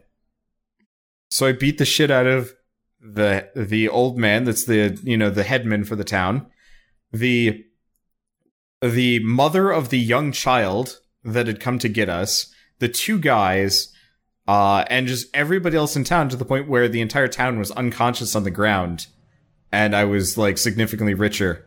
And then bandits attack, and everybody's like on the ground again. Person. I was definitely But no one cared. Yeah, no one cared. Back. Everybody popped back up and was totally fine for the bandit attack. And mild spoilers, but like the little boy gets kidnapped, and the mother's like, "Oh no, you have to get my son back." And I'm like, "Yes, I can, lady." And then I promptly beat the shit out of her as soon as the cutscene was over, as well as the rest of the town. And then I went off to go rescue the kid. Kind of great accept when a the duel. mechanic applies to everybody in a video Yes. game. Like, It was magic. a magical instance of this is in Dragon's Dogma, which is that the game tries to determine who your love interest is by just looking at NPCs that you interact with the most and stuff like that, and tries to determine who you would care the most about. And then in the A lot of climax of the people- story, the character of the game that the game thinks you care about the most gets kidnapped, and like you have to like resolve to do a quest as part of the main story to potentially save that person. But because of how they coded it, for a lot of people, just the most accessible, easy to find shopkeeper in the game tends to be Yep, your supposed merchant. love interest.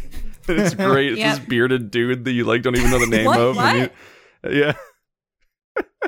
That is pretty He's great. just some shopkeeper that's in the middle of town square, and he's really easy to get to, and he's the most go-to character I know you would exactly use as a who you're shopkeeper. talking about. And that I dude think I is like actually saw gets this. kidnapped as your love interest, and the game treats him like your love interest because you had maximum like reputation with that character and stuff.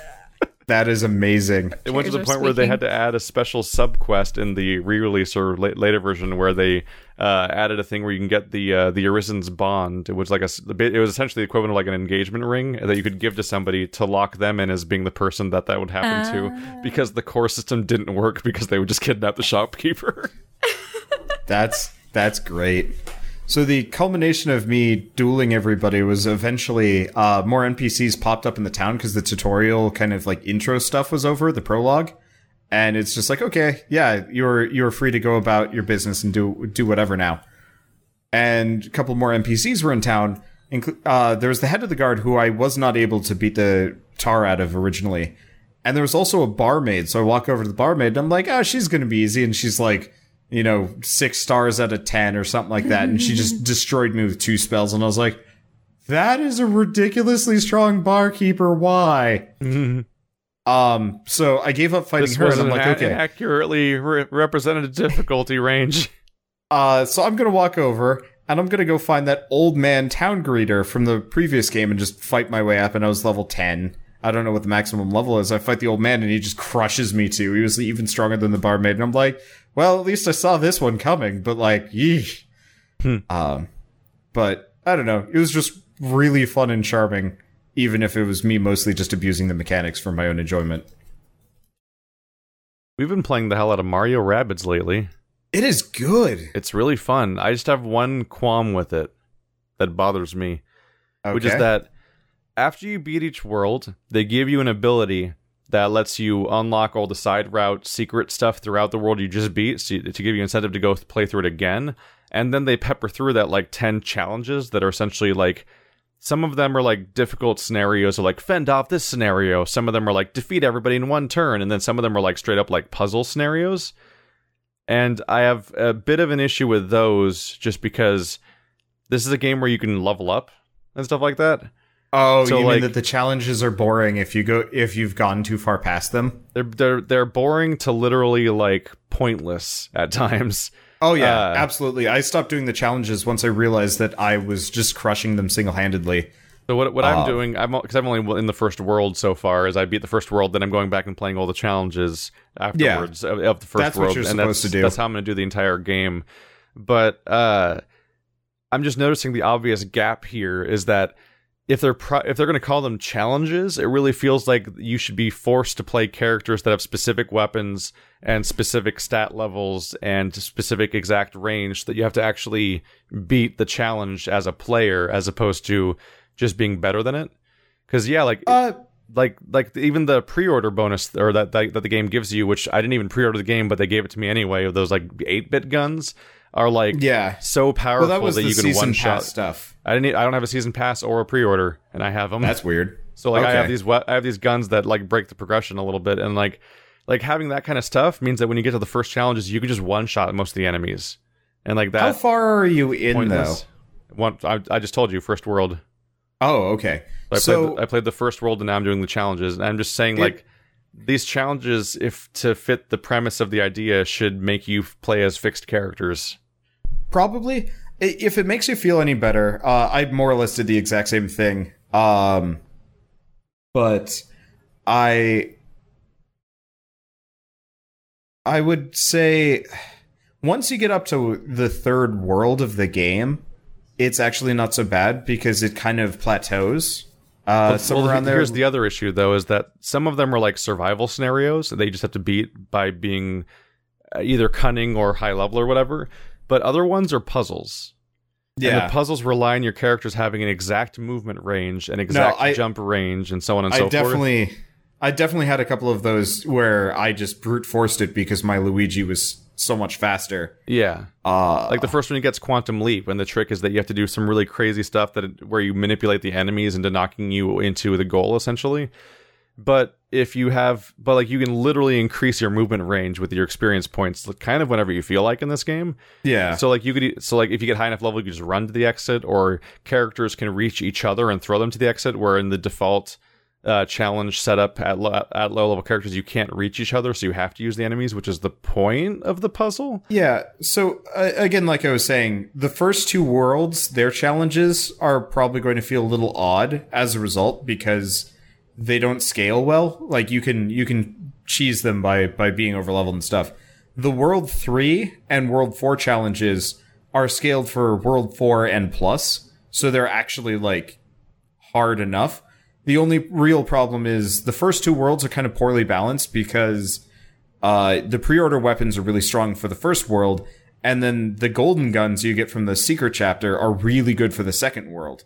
And then once you've got through the second world, everything actually levels out pretty hard, and you don't have to worry about it nearly as much as I think you probably are. It's just at least it's from just my too bad that experience. there was an oversight for balancing like even basic movement distances in a puzzle. I was actually saying that kind of as part of the game. I like the skill tree system. I think that was fine. I actually don't like the fact that that Mario, the cast of characters and enemies gain more HP and damage over the course of it. Because it's this like kind of silly arms race to nowhere. Because they all just scale mostly evenly. I guess in the end, my cast was a little bit tougher proportionally to the beginning of the game. Like Luigi could definitely take more than a couple of hits. But I almost wished everybody just had like 3 hearts, and that was 3 to 5 hearts. That's their health, and each gun does 3 to 5 hearts of damage. Because the scaling system felt a little stilted, especially like later on. Have you really looked at the skill trees for any of the guys or no? I mean, I've looked at them. There's not too much to them. A lot of them are almost the same, with like a really core difference of like each character having a super special second weapon that's usually different. Sort of. So, who do you use primarily right now? I use Mario, Luigi, and Rabbid Peach, which is literally every character I have besides Rabbid Luigi. So I use Rabbid Luigi over Rabbid Peach. The heal from Rabbid Peach was good, but Rabbid Luigi gets a really strong dash attack. And if you build him right, his dash can one-shot things up until World 3. But it also procs the Vampirism effect, which is whenever you hit an enemy that has been hit by a Vampirism proc, you heal off of them. So he would dash into an enemy first, and then I'd shoot him and get like 100, 200 HP back. Rinse, repeat. And so he ended up being kind of the puzzle killer. Or not puzzle killer, but challenge killer. Him and Rabbid Mario. Because the two of them have like the most ridiculous dash moves ever. And it's like, here's like 10 enemies, defeat them in 2 turns. And I'm like, Rabbid Mario, just dash through all of them. And every time Rabbid Mario dashes into something, they explode for 100 damage. So 5 tightly packed enemies explode and die. So like that very first challenge, all I had to do was just run Rabid Mario at it, and everybody else just stood to the side. The dash mechanic is kind of strange, isn't it? It is strange. Like you but have a movement range, but then you can run anywhere in that movement range to hit a dude, and then intuitively you would think like, okay, now I need to like, now I have to use my remaining move to go somewhere else. But like, no, it actually doesn't. You can actually then continually run anywhere within your existing movement range you had originally, even if it's in clearly the opposite direction. Yeah, I don't remember why, which game that's pulled from. That is definitely pulled from like another, like kind of tactical Nintendo product, but I don't remember which one. It took me a while to pick it up because intuitively I'm like, that would never work that way, right? It totally works that way, and I'm like, why does it work? I figured it out immediately, and I was like, this is weird. It's so abusable. It's so wonderfully abusable. Yeah. But like you kind of have like to. Someone like Rapid Peach, you can like just hit like 4 characters in a row with melee attacks, then run in the exact opposite direction for the entire original movement distance you had because it's not affected by dashing at all. Yep. And then like hit another character and like jump off of them into another enemy, and then finally go get around to firing your weapon and using your special. It's like, holy shit! You have like 7 stage turns sometimes.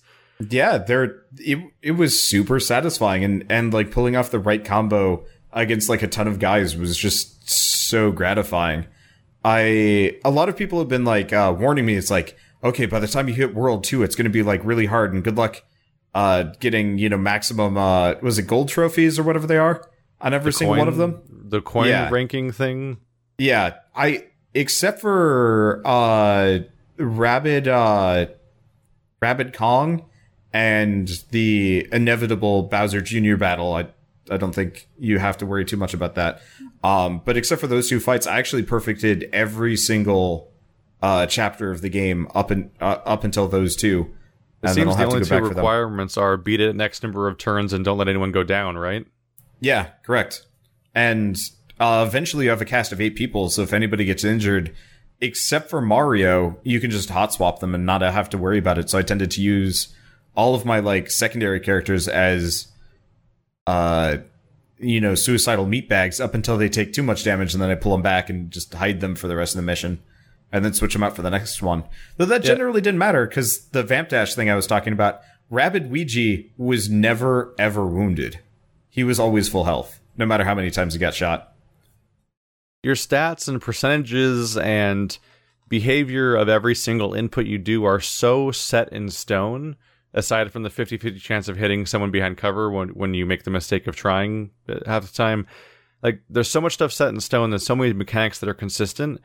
It makes solving the level like a puzzle so satisfying throughout the campaign that it really does make you think like maybe the Skinner box, not Skinner box because it's not a Skinner box, but maybe the progression system shouldn't exist so it can be really balanced. That's why I was saying everybody should have had fixed health, because it was such this like beautiful puzzle game, and they kind of ruined it by having it scale up like that.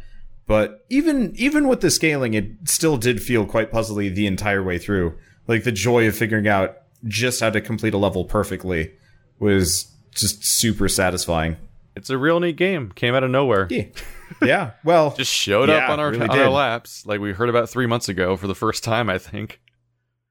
Yeah, it showed up at E3. They had like maybe some words about it, and everybody's just like, "What the hell is this?" And it was good, and it was like, "Oh, here we are." Unexpected big selling point of the Switch. All of a sudden, yeah, Rabid and Mario. The Switch is doing really well. We should probably switch to something that Shell can talk about. Do we want to talk about Divinity Original Sin to finish off? We could. There's not much to talk about yet because we played for 2 hours. Oh, you actually just fell asleep. Yeah.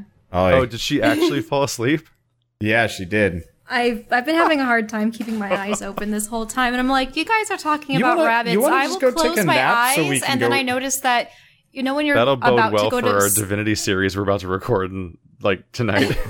Yeah, go take a nap. We'll play just a micro nap. You'll be fine. But I took like a 2-minute nap? I don't know. That's hardly viable. So what are you, Tesla? Last night, Bird and I, we we had that like first night, which is wonderful. The game was super, super satisfying. And then you're like, by the way, I'm not going to be available for another session tomorrow because I'm going to be at Andrews. And we're both like, no. So we decided we're just going to play through the stuff that we've already played through before, because we played the game on launch at early access with Stainless and Purple, who had actually thought the game was going to be a like Diablo. They didn't think it was going to be a turn-based RPG. They didn't think you'd have to talk to people. At all? Or did they? Stainless gave me a copy and said, we're playing this tonight. And I'm like, are you sure about this? And he's like, yeah, it looks fun. And I'm like, okay. So he backed Divinity on Kickstarter. Isn't that how he got the copy? Yeah, he backed it for like $200 or something like that. Without even checking what it was? Yeah, or asking me, seeing as I had a series on it. But so we get into it. We land on the island. We walk over, find an NPC to start talking to, and almost immediately Bird and Stainless check out, and they wander off. And then eventually everybody is just attacking random things, and nobody's communicating. And I'm trying to be like, oh no, yeah, I'm trying to be like, oh, that bad. I was actively trying to be like, okay, so we probably want to keep together, and we're gonna have to actually read this because all of this matters. And then Stainless, okay, so in Divinity Original Sin, mild spoilers because this technically hasn't hit my channel yet. Well, no, it will by the time this episode goes up, and it'll probably be fine for you. But there's that lizard lady that gets blown up. Stainless was the one that, yeah, Stainless was the one that walked into that dialogue, and he went 1-1-1-1-1-1-1-1-1. Okay, we're done. What the fuck? And then we fought the there's some crocodiles we'll fight probably tonight. And we fought that, and that was the end of it. And that was like an hour and a half long session. And that didn't even include the tutorial boat. Like the tutorial boat thing. The tutorial boat's new? It was new, yeah. You just wake up on the beach. You woke up on the beach in the demo session. And it was kind of, it wasn't a nightmare, but it was very clearly like the wrong people for the wrong game. Or like, well, I don't know how you want to say it, but like, that was not a good combination. Yeah, I just looked up the Kickstarter, and you needed to pledge $90 for this game to get 4 copies for PC. Oh, that actually wasn't so bad then. But still, though, that's so far to dive in a game without even checking what it is. Yep. Like, I'll just get this CRPG and play it like Diablo. What could go wrong? Yeah. So Bird and I decided... So in Diablo, you really don't talk with anyone? Not really. Diablo really ruined top-down RPGs for a lot of people, didn't they? Because like I have to admit that happened to me at one point. Like, I played Diablo when I was like 10 years old, and eventually down the road I would try I eventually tried Dungeons and Dragons: The Temple of Elemental Evil, which I picked up at their store. That game is good, but it is word heavy. And I also tried Fallout, like 1 or 2. I don't remember what it was. That was because Fallout 3 was like, this is amazing. So I tried to play the previous ones. And in both cases, I was like, I literally don't understand how to play this game because I'd never heard of a CRPG before, and I was just dumped in like that. Yeah, so like, it happened to me too. Really hadn't heard about them. And it's interesting because, like, technically, like, if you think about it throughout history, like, I think the majority of top-down RPGs were CRPGs, not Diablo, like dungeon crawler, like click spam games. Yeah. But that's the most, like, the Diablo franchise are several of the most popular PC games of all time. Yeah, well, it's because it's much easier to get into. Classic CRPGs are dense. Like, even Fallout moved away from them. Black Isle died. The only reason why they still exist is because of Larian Studios and Obsidian. It leads to a thing where, like, CRPGs dominate the library catalog, but Diablo dominates the brain space for everybody. And like that's what everyone associates with that visual. So I can kind of see how that happens if like somebody just blindly just grabs, it's an RPG and it's top down. It's you click on shit and blow it up. I get it. And then you get into it and you're like, these people are talking to me and they won't stop. Yeah. Why won't they stop talking to me? It's not always voice acted, so sometimes like you have to just sit there and read, which it really isn't a problem unless you're Let's Playing it. Just the idea of somebody grabbing Divinity and being like 1-1-1-1-1. Yeah, it was. Get over it. Go back to the fighting. It was bad, especially so. What Bird and I did was actually kind of the same thing. We made a pair of undead and spec'd them into poison magic and summoning and stuff. And we're like, we're just going to go through and we're going to fight anybody that displeases us, which ultimately became we were going to kill everyone. Every Everyone single who person breathes. Did your helmets blow off just like Keith's? because we weren't what's your character's name, Keith? Fane. Yeah, because we weren't Fane, we didn't have helmets at all. We just had hoods. Turns out, by the way, if you take your hood off, everybody attacks you. Yes. Ooh. That's the We've- warning I read to you when we started our campaign, was the warning of being an undead. Well, Which they would have shown you when you made your undead as a giant warning on the screen saying, here's what you need to worry about playing this character. I was not paying full attention. And so what I did was I found Beast hat. yeah, I Stainless found of you. Beasts. I found Beasts like, Admiral hat, the dwarf. Oh, God. I found his hat and I'm like, yes. I'm going to wear this captain hat and get attacked by everyone on site for the entire game. And so when it came time for the lizard lady to blow up, instead they blew me up and I was like, okay, hold on, reloading. Yeah, Let's, the game warns you over and over and over again that if everyone sees your face, they'll kill you. Yeah, so that was a very quick lesson to learn. And then we went in and started executing people because we said we can't talk to people because we don't want to spoil this. We don't want to make like Shell and Keith mad by knowing everything. So instead, we're just going to not talk to anybody. If we do talk to people, we pull a stainless and just mash that one button a bunch. And the game actually, to its credit, actually managed to be functional despite the fact that we killed anybody that could have told us anything. Oh, yeah. That's so- what that genre often brags about. So That's actually we- a bullet point on the Wasteland 2 box. It's a CRPG where you can shoot anybody because the game will just figure out where to go from there. So what happened was I was wandering around. I was specifically going after anybody that sold spells because I wanted as many spells as possible to mess around with which ones I wanted. Because I'm a little bit dissatisfied with summoning. Unfortunately, there's not a whole lot of early variety, so we're probably going to have to go a little bit further before we get that sort of thing. Don't you mean polymorph? Yeah. What did I say? You said summoning. Oh, sorry. Yeah, I've been jealous of your guys' summoning abilities over my kind of useless polymorphing, but whatever. But so I was going after that, and Bird's like, by the way, I pissed off a bunch of people. Can you come help? And I come over, and we're fighting like a billion NPCs in the middle of town. And I was like, okay, fine. It was really easy. And how did he anger them? By fighting them, probably. He would try and pick somebody off, but on the periphery. And then But they everyone would else just, was they would all murdered. just aggro on him. But apparently there's an elf in a cage who's, I guess you're supposed to do a quest, and he gives you a key. Well, we'd murdered everybody, so he pops out and he's like, oh, thanks for saving me. I'm glad you didn't listen to him. Here's the key, and here's how to get into the secret entrance. And I'm like, what? We were just killing everybody. And then we killed him and took the key anyway, but it was just this weird disconnect of kind of supposed to let you in anyway, but didn't quite rewrite it from the perspective of maybe some people are going to play this game like extreme sociopaths or psychopaths. I don't know. New from EA, Extreme Sociopath. Isn't that just hatred? Sociopath Extreme 2017. Game of the Year edition. But Pre-order now for the Justice's Blind Skin.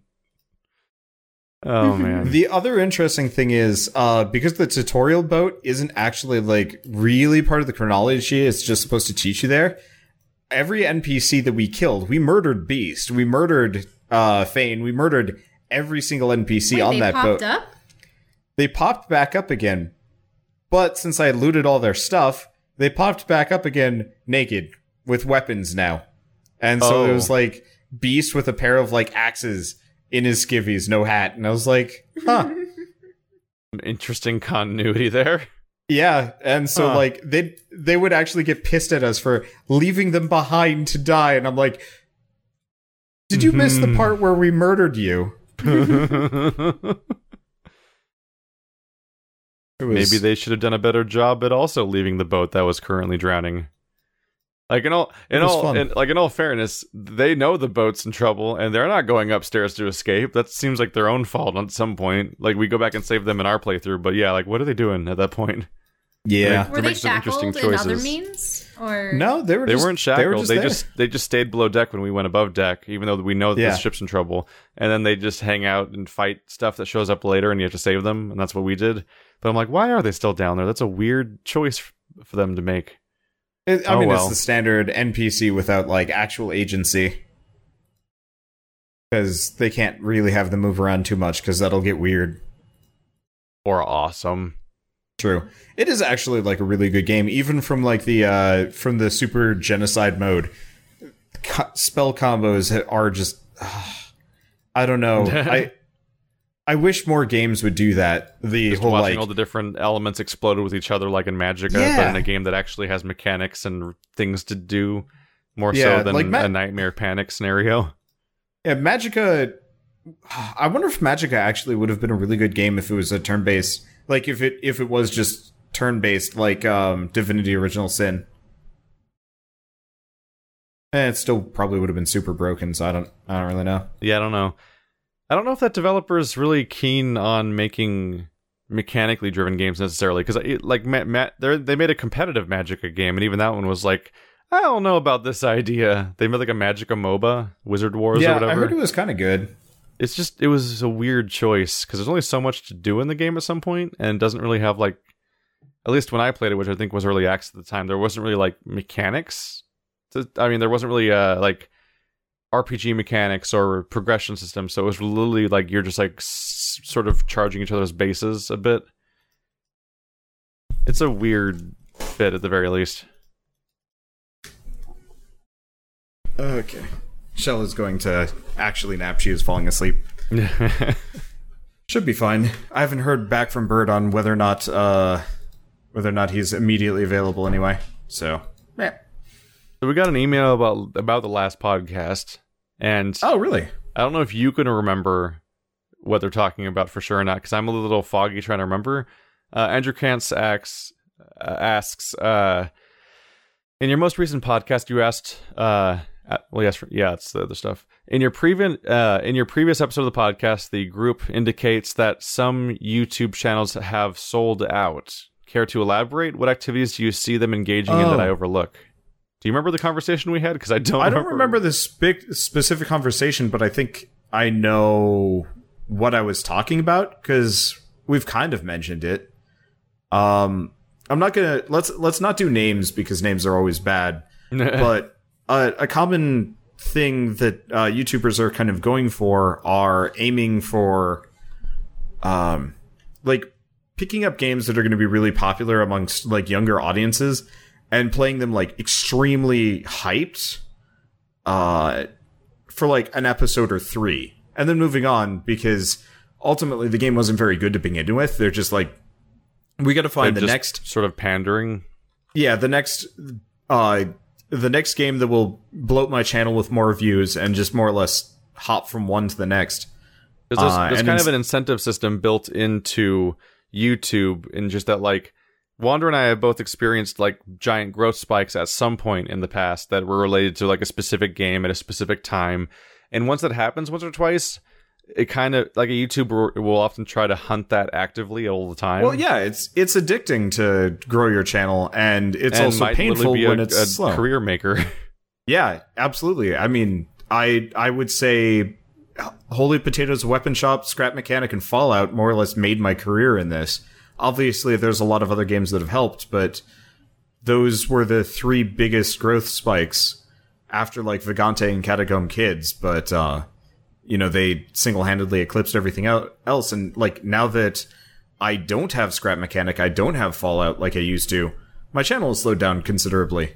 And so I can totally see why people would want to chase that specific thing as a business maker. And like I had a restructure on my channel at one point where I specifically chose to, like, no, I'm going to like finish things I start, but I'm also going to make my schedule a sane thing overall.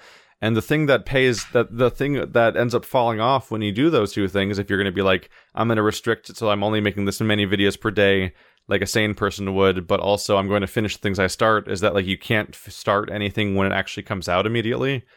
And like, so like a lot of the channels that we talk about are channels that instead do the exact opposite of what I do, which is that they they make X number of videos per day like I do, but instead of caring about finishing stuff, they instead only play the hype nonstop all the time forever.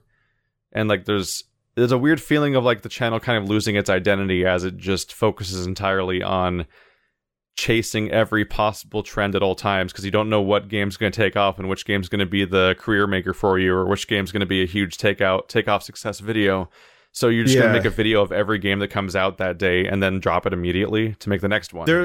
There's also kind of a critical mass, I would say, where you get, like, for example, if you're on YouTube and you're looking at thumbnails and you'll see like best game ever in like big bubbly text and like maybe a little bit of like some kind of gameplay asset in there in the corner, or like maybe somebody's face and they're like looking really shocked and excited, or a photoshopped brightly lit picture of somebody's face looking really hype while giant yellow bubble text pops up on the screen and the title's all in caps lock and with exclamation points, and it's just trying to hype.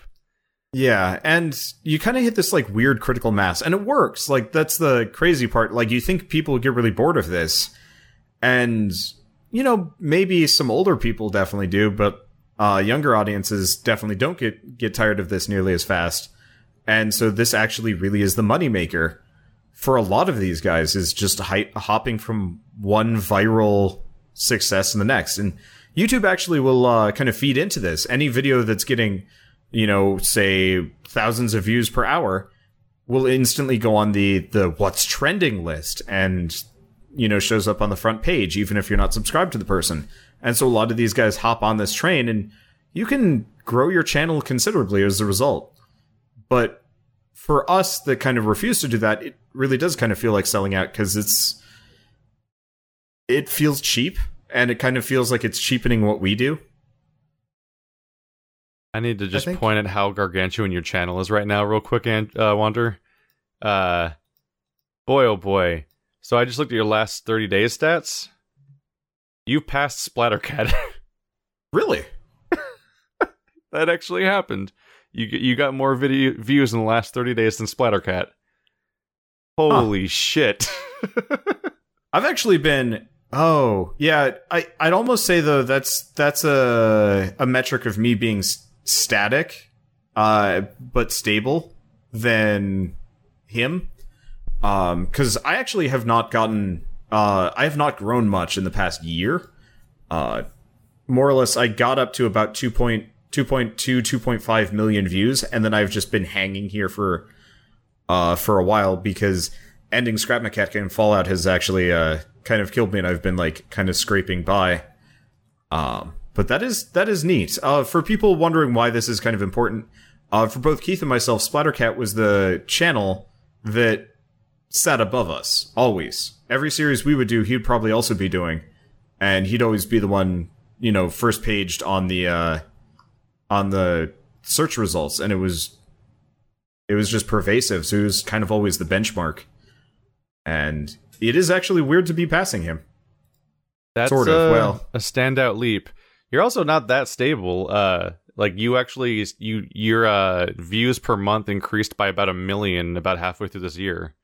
True. Well, so when I say static, I mean like a year ago, more or less a year ago today, was when Scrap Mechanic and Fallout were really, really taking off. Yeah. And then you can see that lowest point is actually when I'd stopped. I'd stopped both of them. That big dip was me stopping both Fallout and Scrap Mechanic in the same go. And that's why I went down so hard. It also coincides with the adpocalypse, which was not a pleasant feeling either. Like, generally, like, when I look at Let's Play channels, what I hold as, like, a positive example for, like, the genre is something more along the lines of, like, Game Grumps or Super Best Friends Play, where, like, it's just a channel that does what it does, and it doesn't feel like it's being constantly motivated by outside forces to change what it does. Yeah. And so on various levels, other channels often sell out to do different behaviors, and you kind of lose your identity along the way. You kind of become like the other channels that are also all chasing the same trends, but also, like, there's just like it hurts the content itself when you're like, instead of doing what you want or having a specific vision for your channel, you're like obsessing over the exact thing that'll be successful at the next turn.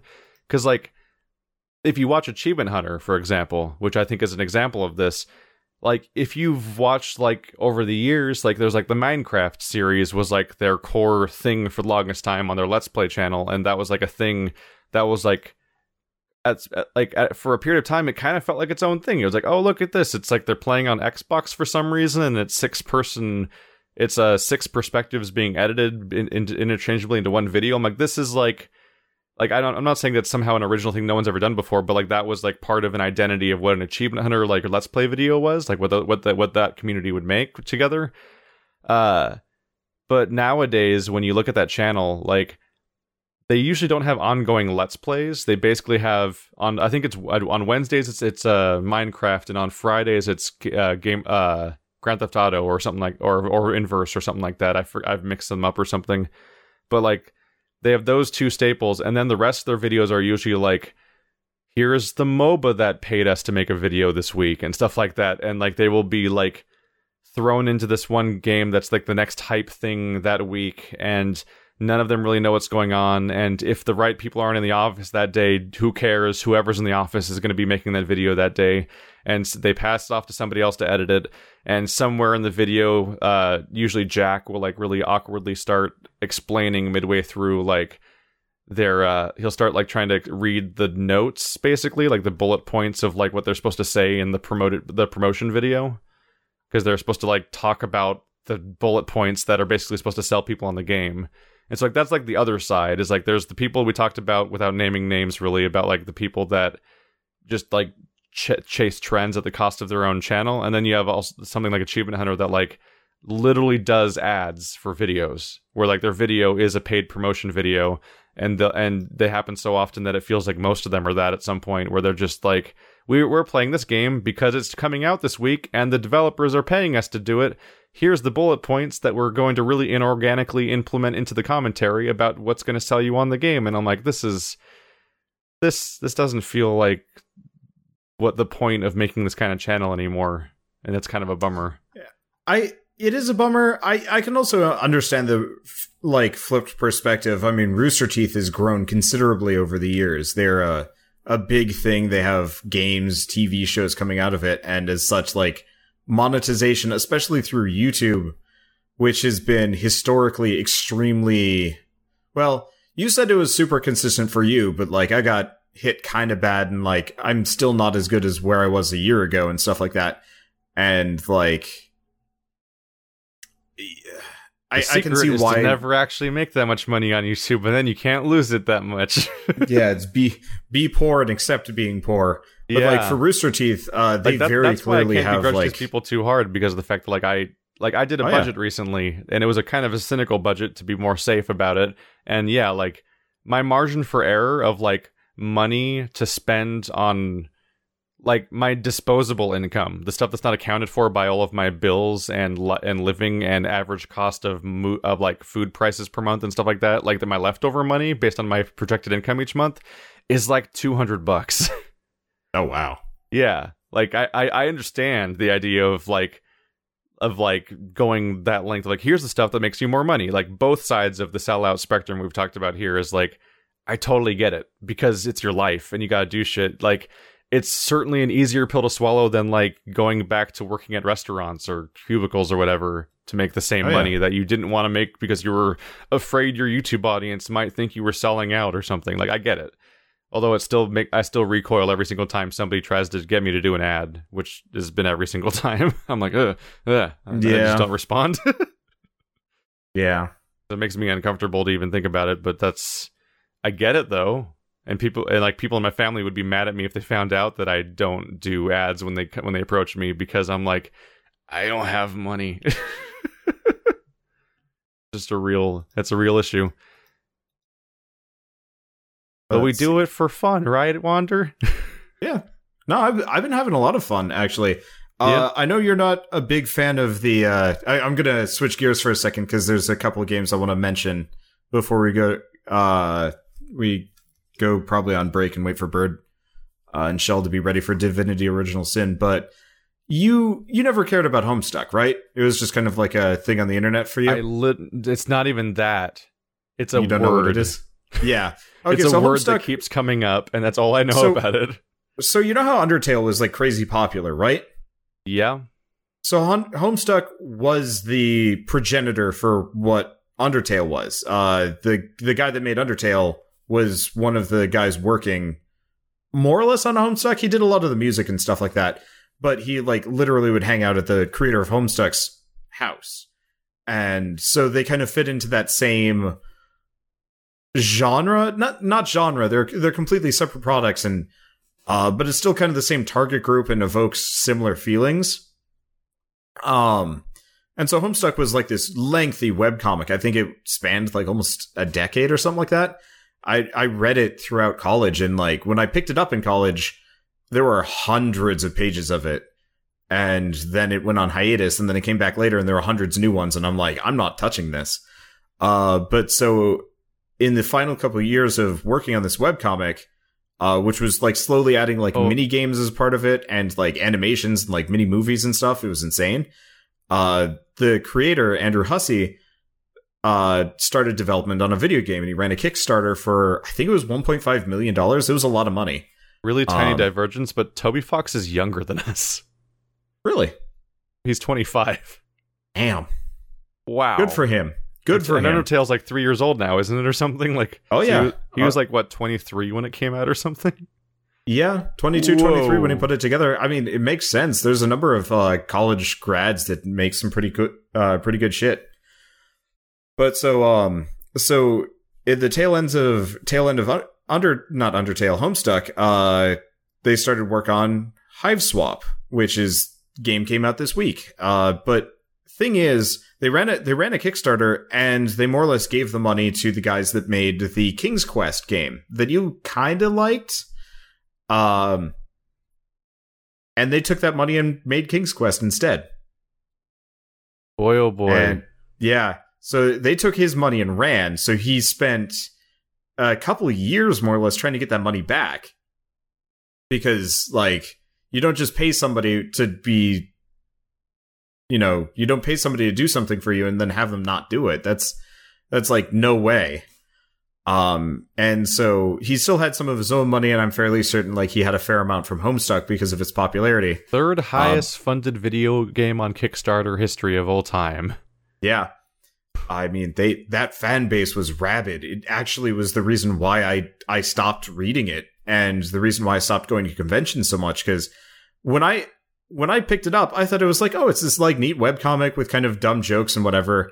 And then I made like a really quick and easy cosplay for it, and I got hugged more times that weekend than I've ever been hugged in my life cumulatively, and it was really uncomfortable. Yeah, I didn't like it, and I was like, okay, I'm just gonna distance myself from this because this is getting problematic. And like these people would travel in hordes, and like we would have artist alley tables and sell stuff, and we just have a horde of gray-skinned candy corn horned folks just standing in front of our table and like talking about their whatevers. I wouldn't pay attention. We'd actively have to like tell them to go away because they were interfering with our sales and always give us dirty looks. But so after years of kind of like pseudo development and like setbacks, they actually put out the game, and it's really good. Sort of. It's like just a point and click adventure game, but you know how like now I know not to play Hiveswap. I'd actually maybe recommend it. It's a little bit tied into... I feel like I don't want to poke this thing I don't know about that people freak out about too much. Yeah, probably. But it's actually like a charming little game because they have... So, in adventure games, you get items that you can use on something else. Very classic King's Quest style. Except for every single one of them, there's a text box. Every environment object interaction, even if they make no sense, there is a lengthy like blurb about the character's thoughts or something, including puppy surprise. Yeah, so there's like a puppy surprise where the main character's like stored all of her precious belongings, and Shell is back again. Only to talk about Puppy Surprise. Let's not. Oh, please, can I at least explain it? But no. Okay, so back in the early 90s, there was a stuffed animal toy series called Puppy Surprise, Kitty Surprise, Bunny Surprise. And essentially what you did was you purchased a mother puppy cat. Well, actually, mother puppy wouldn't be a puppy. It would be a mother dog. A dog, cat, or bunny. And they'd be brightly colored. And they had a Velcro pouch in their stomach. You'd open them up and you would get a randomized number of puppies, randomized gender, randomized faces, and colors. So no one ever got the same puppies, kittens, bunnies inside their Puppy Surprise. Yeah, that's what it was. So I was just ecstatic when you were, scrounging around her room and... Yeah, she just had one on her bed where she was keeping her diary key and this, like, creepy, eldritch-looking key. And I was just like, Puppy Surprise! I had one. It was a brown dog, and it had 4 puppies. Oh, yeah. I literally opened the first image on Steam, and it's clearly there. Yep. But I guess I just really enjoy having this more or less super easy, relaxing adventure game with so much insane environmental detail that you can click on for more insane environmental detail written out in lengthy words. Didn't they have movie posters on the wall of like the never-ending story and stuff? But no, they had them change titles. They had fake ones to avoid issues. So they had, I think the story never ends. Yeah, the never-ending stories one was like it never ends or story never ends or something like that. They had that in Observer. When you get to this one guy's obsessed with werewolves, you get into his room and it says a vegan werewolf in London. I actually just watched An American Werewolf in London a couple days ago. Had never gotten around to it. It was interesting. But so I don't know. Hiveswap was surprisingly good for an $8 game, though. I think it's like totally going to be about $32 because I think it's split into 4 acts plus some kind of sequel. And comments are claiming it's like 2 hours long. Yeah, well, it's longer than that if you actually read everything. Because I want to say 2 hours into the game, and I think I'm in the 4th room. I have not moved very far. It's one room for half an hour. Yeah, it's a lot of work. And it turns out that I've been missing things, because for the first episode, I didn't even know you could click on everything with everything else. I was just clicking on the environmental details and moving on. I didn't try putting the diary key on everything. Except for you also get tap dancing shoes, ballet shoes, and a flashlight. And apparently you can click on those and then click on everything else for even more details. And then you can click on each other. It's a mess of words, but I was actually like really happy with how like charming and detailed it was. Let's see. I'm just trying to decipher these screenshots. They're dense. It is a very dense adventure game. That's a really dark and concerning controversy in the background there with the Odd Gentleman and stuff. Yeah. Wait, what's concerning? The developers of the King's Quest games, Odd Gentleman, more or less stole $800,000 to fund a different video game.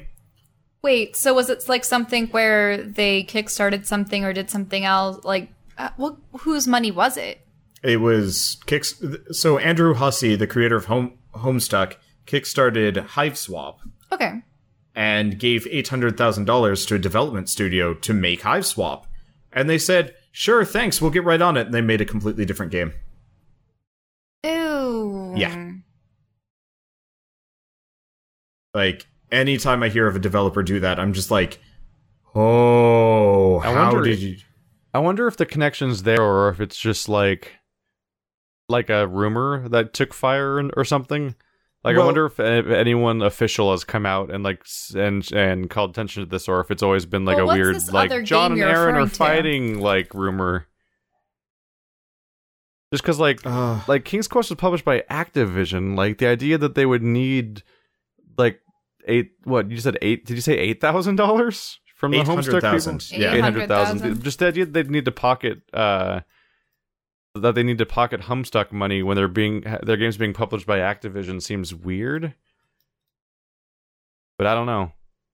Yeah, unfortunately, I think it's super hush-hush, probably because lawyers are involved.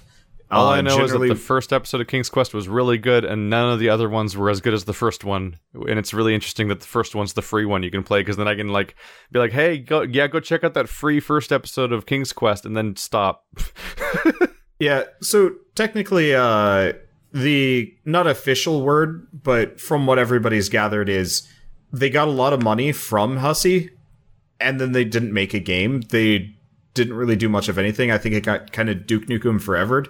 And then they made King's Quest, so there might not be a connection. Pass for that. They announced that they were being added to the project in like June, and then they announced that they were no longer on the project in October. Wow. Like it's there wasn't even like developer hell. It was like a couple months, and then they were off the project. Like whatever happened there was like fast. But yeah, chances are if lawyers are involved, nobody can talk about it. I would not be surprised if the entire thing might never fully come to light just because of legal NDAs and dumb bullshit. Mm-hmm. Well, also, I know that Hussey is very protective of his IPs and stuff, too. Especially when it comes to, I think you guys were talking about artist alleys and, you know, people trying to churn out videos quickly for a couple games. It's sort of like that with the fan art community. People are technically not supposed to be making money off of fan art. Especially for various IPs, and people will, and they'll just hop from new series to new series, make a, you know, what? No, keep going. And the problem is, then they don't have any art of their own, nothing of their own unique characters or IP, and if ever they get slammed with, you know, a DMCA or a copyright or anything, then they're in a bad place. It's not like that for you guys, though, but... So, my last thing with it is, you know, obviously it's so jam-packed with writing, which I really love because it's nice and snarky and amusing to read. But since there's so much details, I was kind of like, should I do this? Should I not do this? And a lot of people were like, yes. And there's always that small minority that I almost never have to deal with that are like, stop reading the game. Like, go do other things. And I'm like, what am I supposed to do? This is the game. There's nothing else to it. Well, I reached peak levels of stupid for that before, because there's a specific subgenre of like indie game walking simulator games that are all like in this post BioShock world of being inspired by heavy environmental storytelling, and like it's the stuff that is like Gone Home, or what I actually played in this case would be more so What Remains of Edith Finch. And, like, people there's always that guy that's like, just fucking go to the next place already. It's like, literally the point of this game is what I'm doing. Like, that's what you're that's what you're supposed to do, is go look at all the shit and, like, do stuff. And, like, there's always the idiot that's like, no, beat it very fast and run past everything. I always do that instinctually because I think it's... That, like, I already got a comment that's like, over an hour and still on the boat on Divinity. It's like, That's the point. What are we supposed to do? Just, are we supposed to race through this? Yeah. I investigate everything instinctually because you never know when something's going to be relevant later on to, you know. Oh, yeah. No, Divinity Original Sin is definitely going to be one of those where you have to.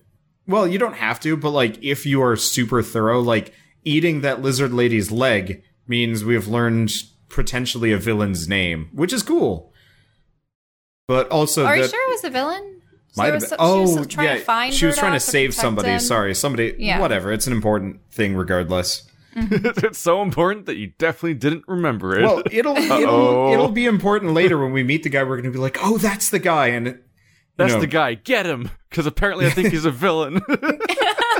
Hey, look, I have fire magic. I can start fights whenever I want. We need to start writing things down. Apparently. It's been interesting seeing the comments for that series already, because people are immediately... It's only been like 2 or 3 people, so I don't know if there's anything to go on, but like there are some people that are actually taking the exact opposite stance that I would expect. Because for me, I'm like, we've got to carefully stick together, and like we're recording this, we got to share the perspective and be able to tell what's going on, and I think that's correct that the fewest people will be bothered by that.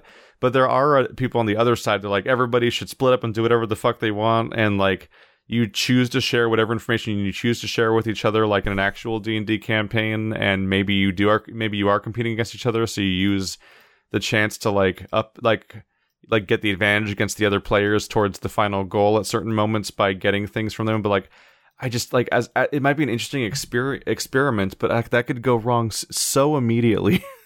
Well, the main problem is just like there'd be editing that would be a small nightmare. That's part of the reason why I was actually asking, do we want to do the adversarial quests and missions? Because every time that happens, we'd effectively have to leave TeamSpeak or mute TeamSpeak so you couldn't hear everybody else in the background. Because if I'm talking to NPC, I don't want to hear you and Bird making a joke about something when I'm trying to actively learn a detail that I might then use against everybody.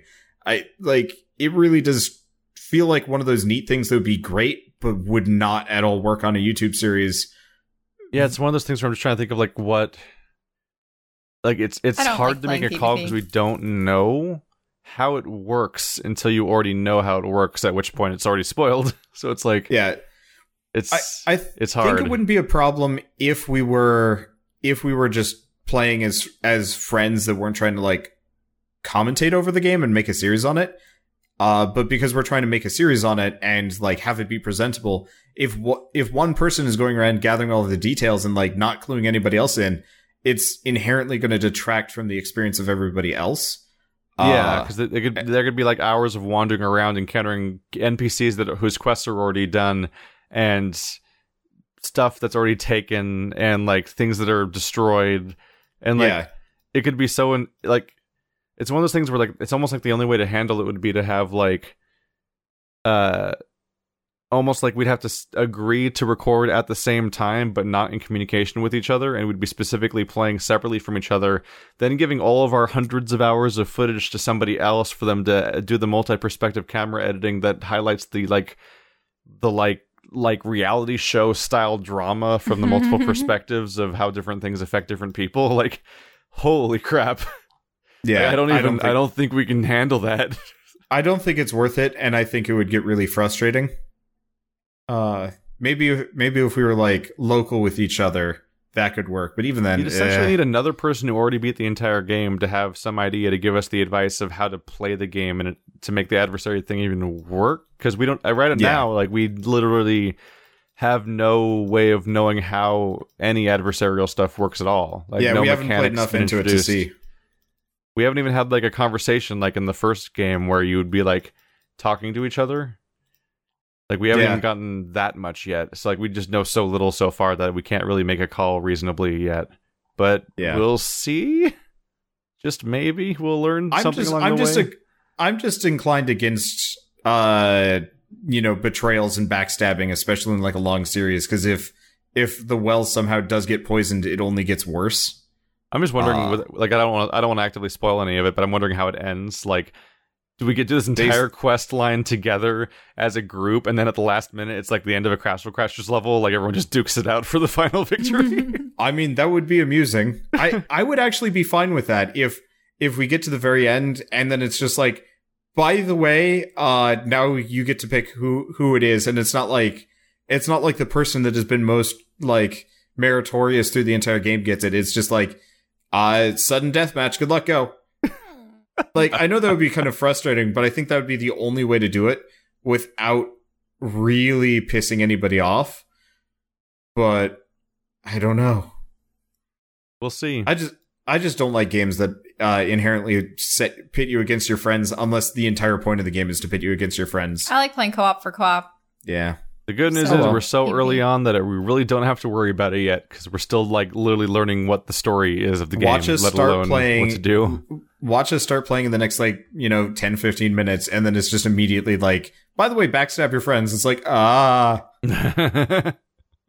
We'll see. I'm wondering to see if like any 4-player dialogue will pop up at some point like it did in the previous game, and that might affect some. Bird and I ran into 2 of those. We just ignored them. We just mashed the button and walked away. All right, well, then I guess it will come up. All right, guys. Well, this has been the latest podcast. Thanks for watching. I think we're ready to get going. I see Bird waiting in chat. I see him lying in wait. He has returned with a maybe progressively in the future, over time, less sick bunny, perhaps. Or maybe a raving rabbit. Who knows? Oh, God. See you guys next time.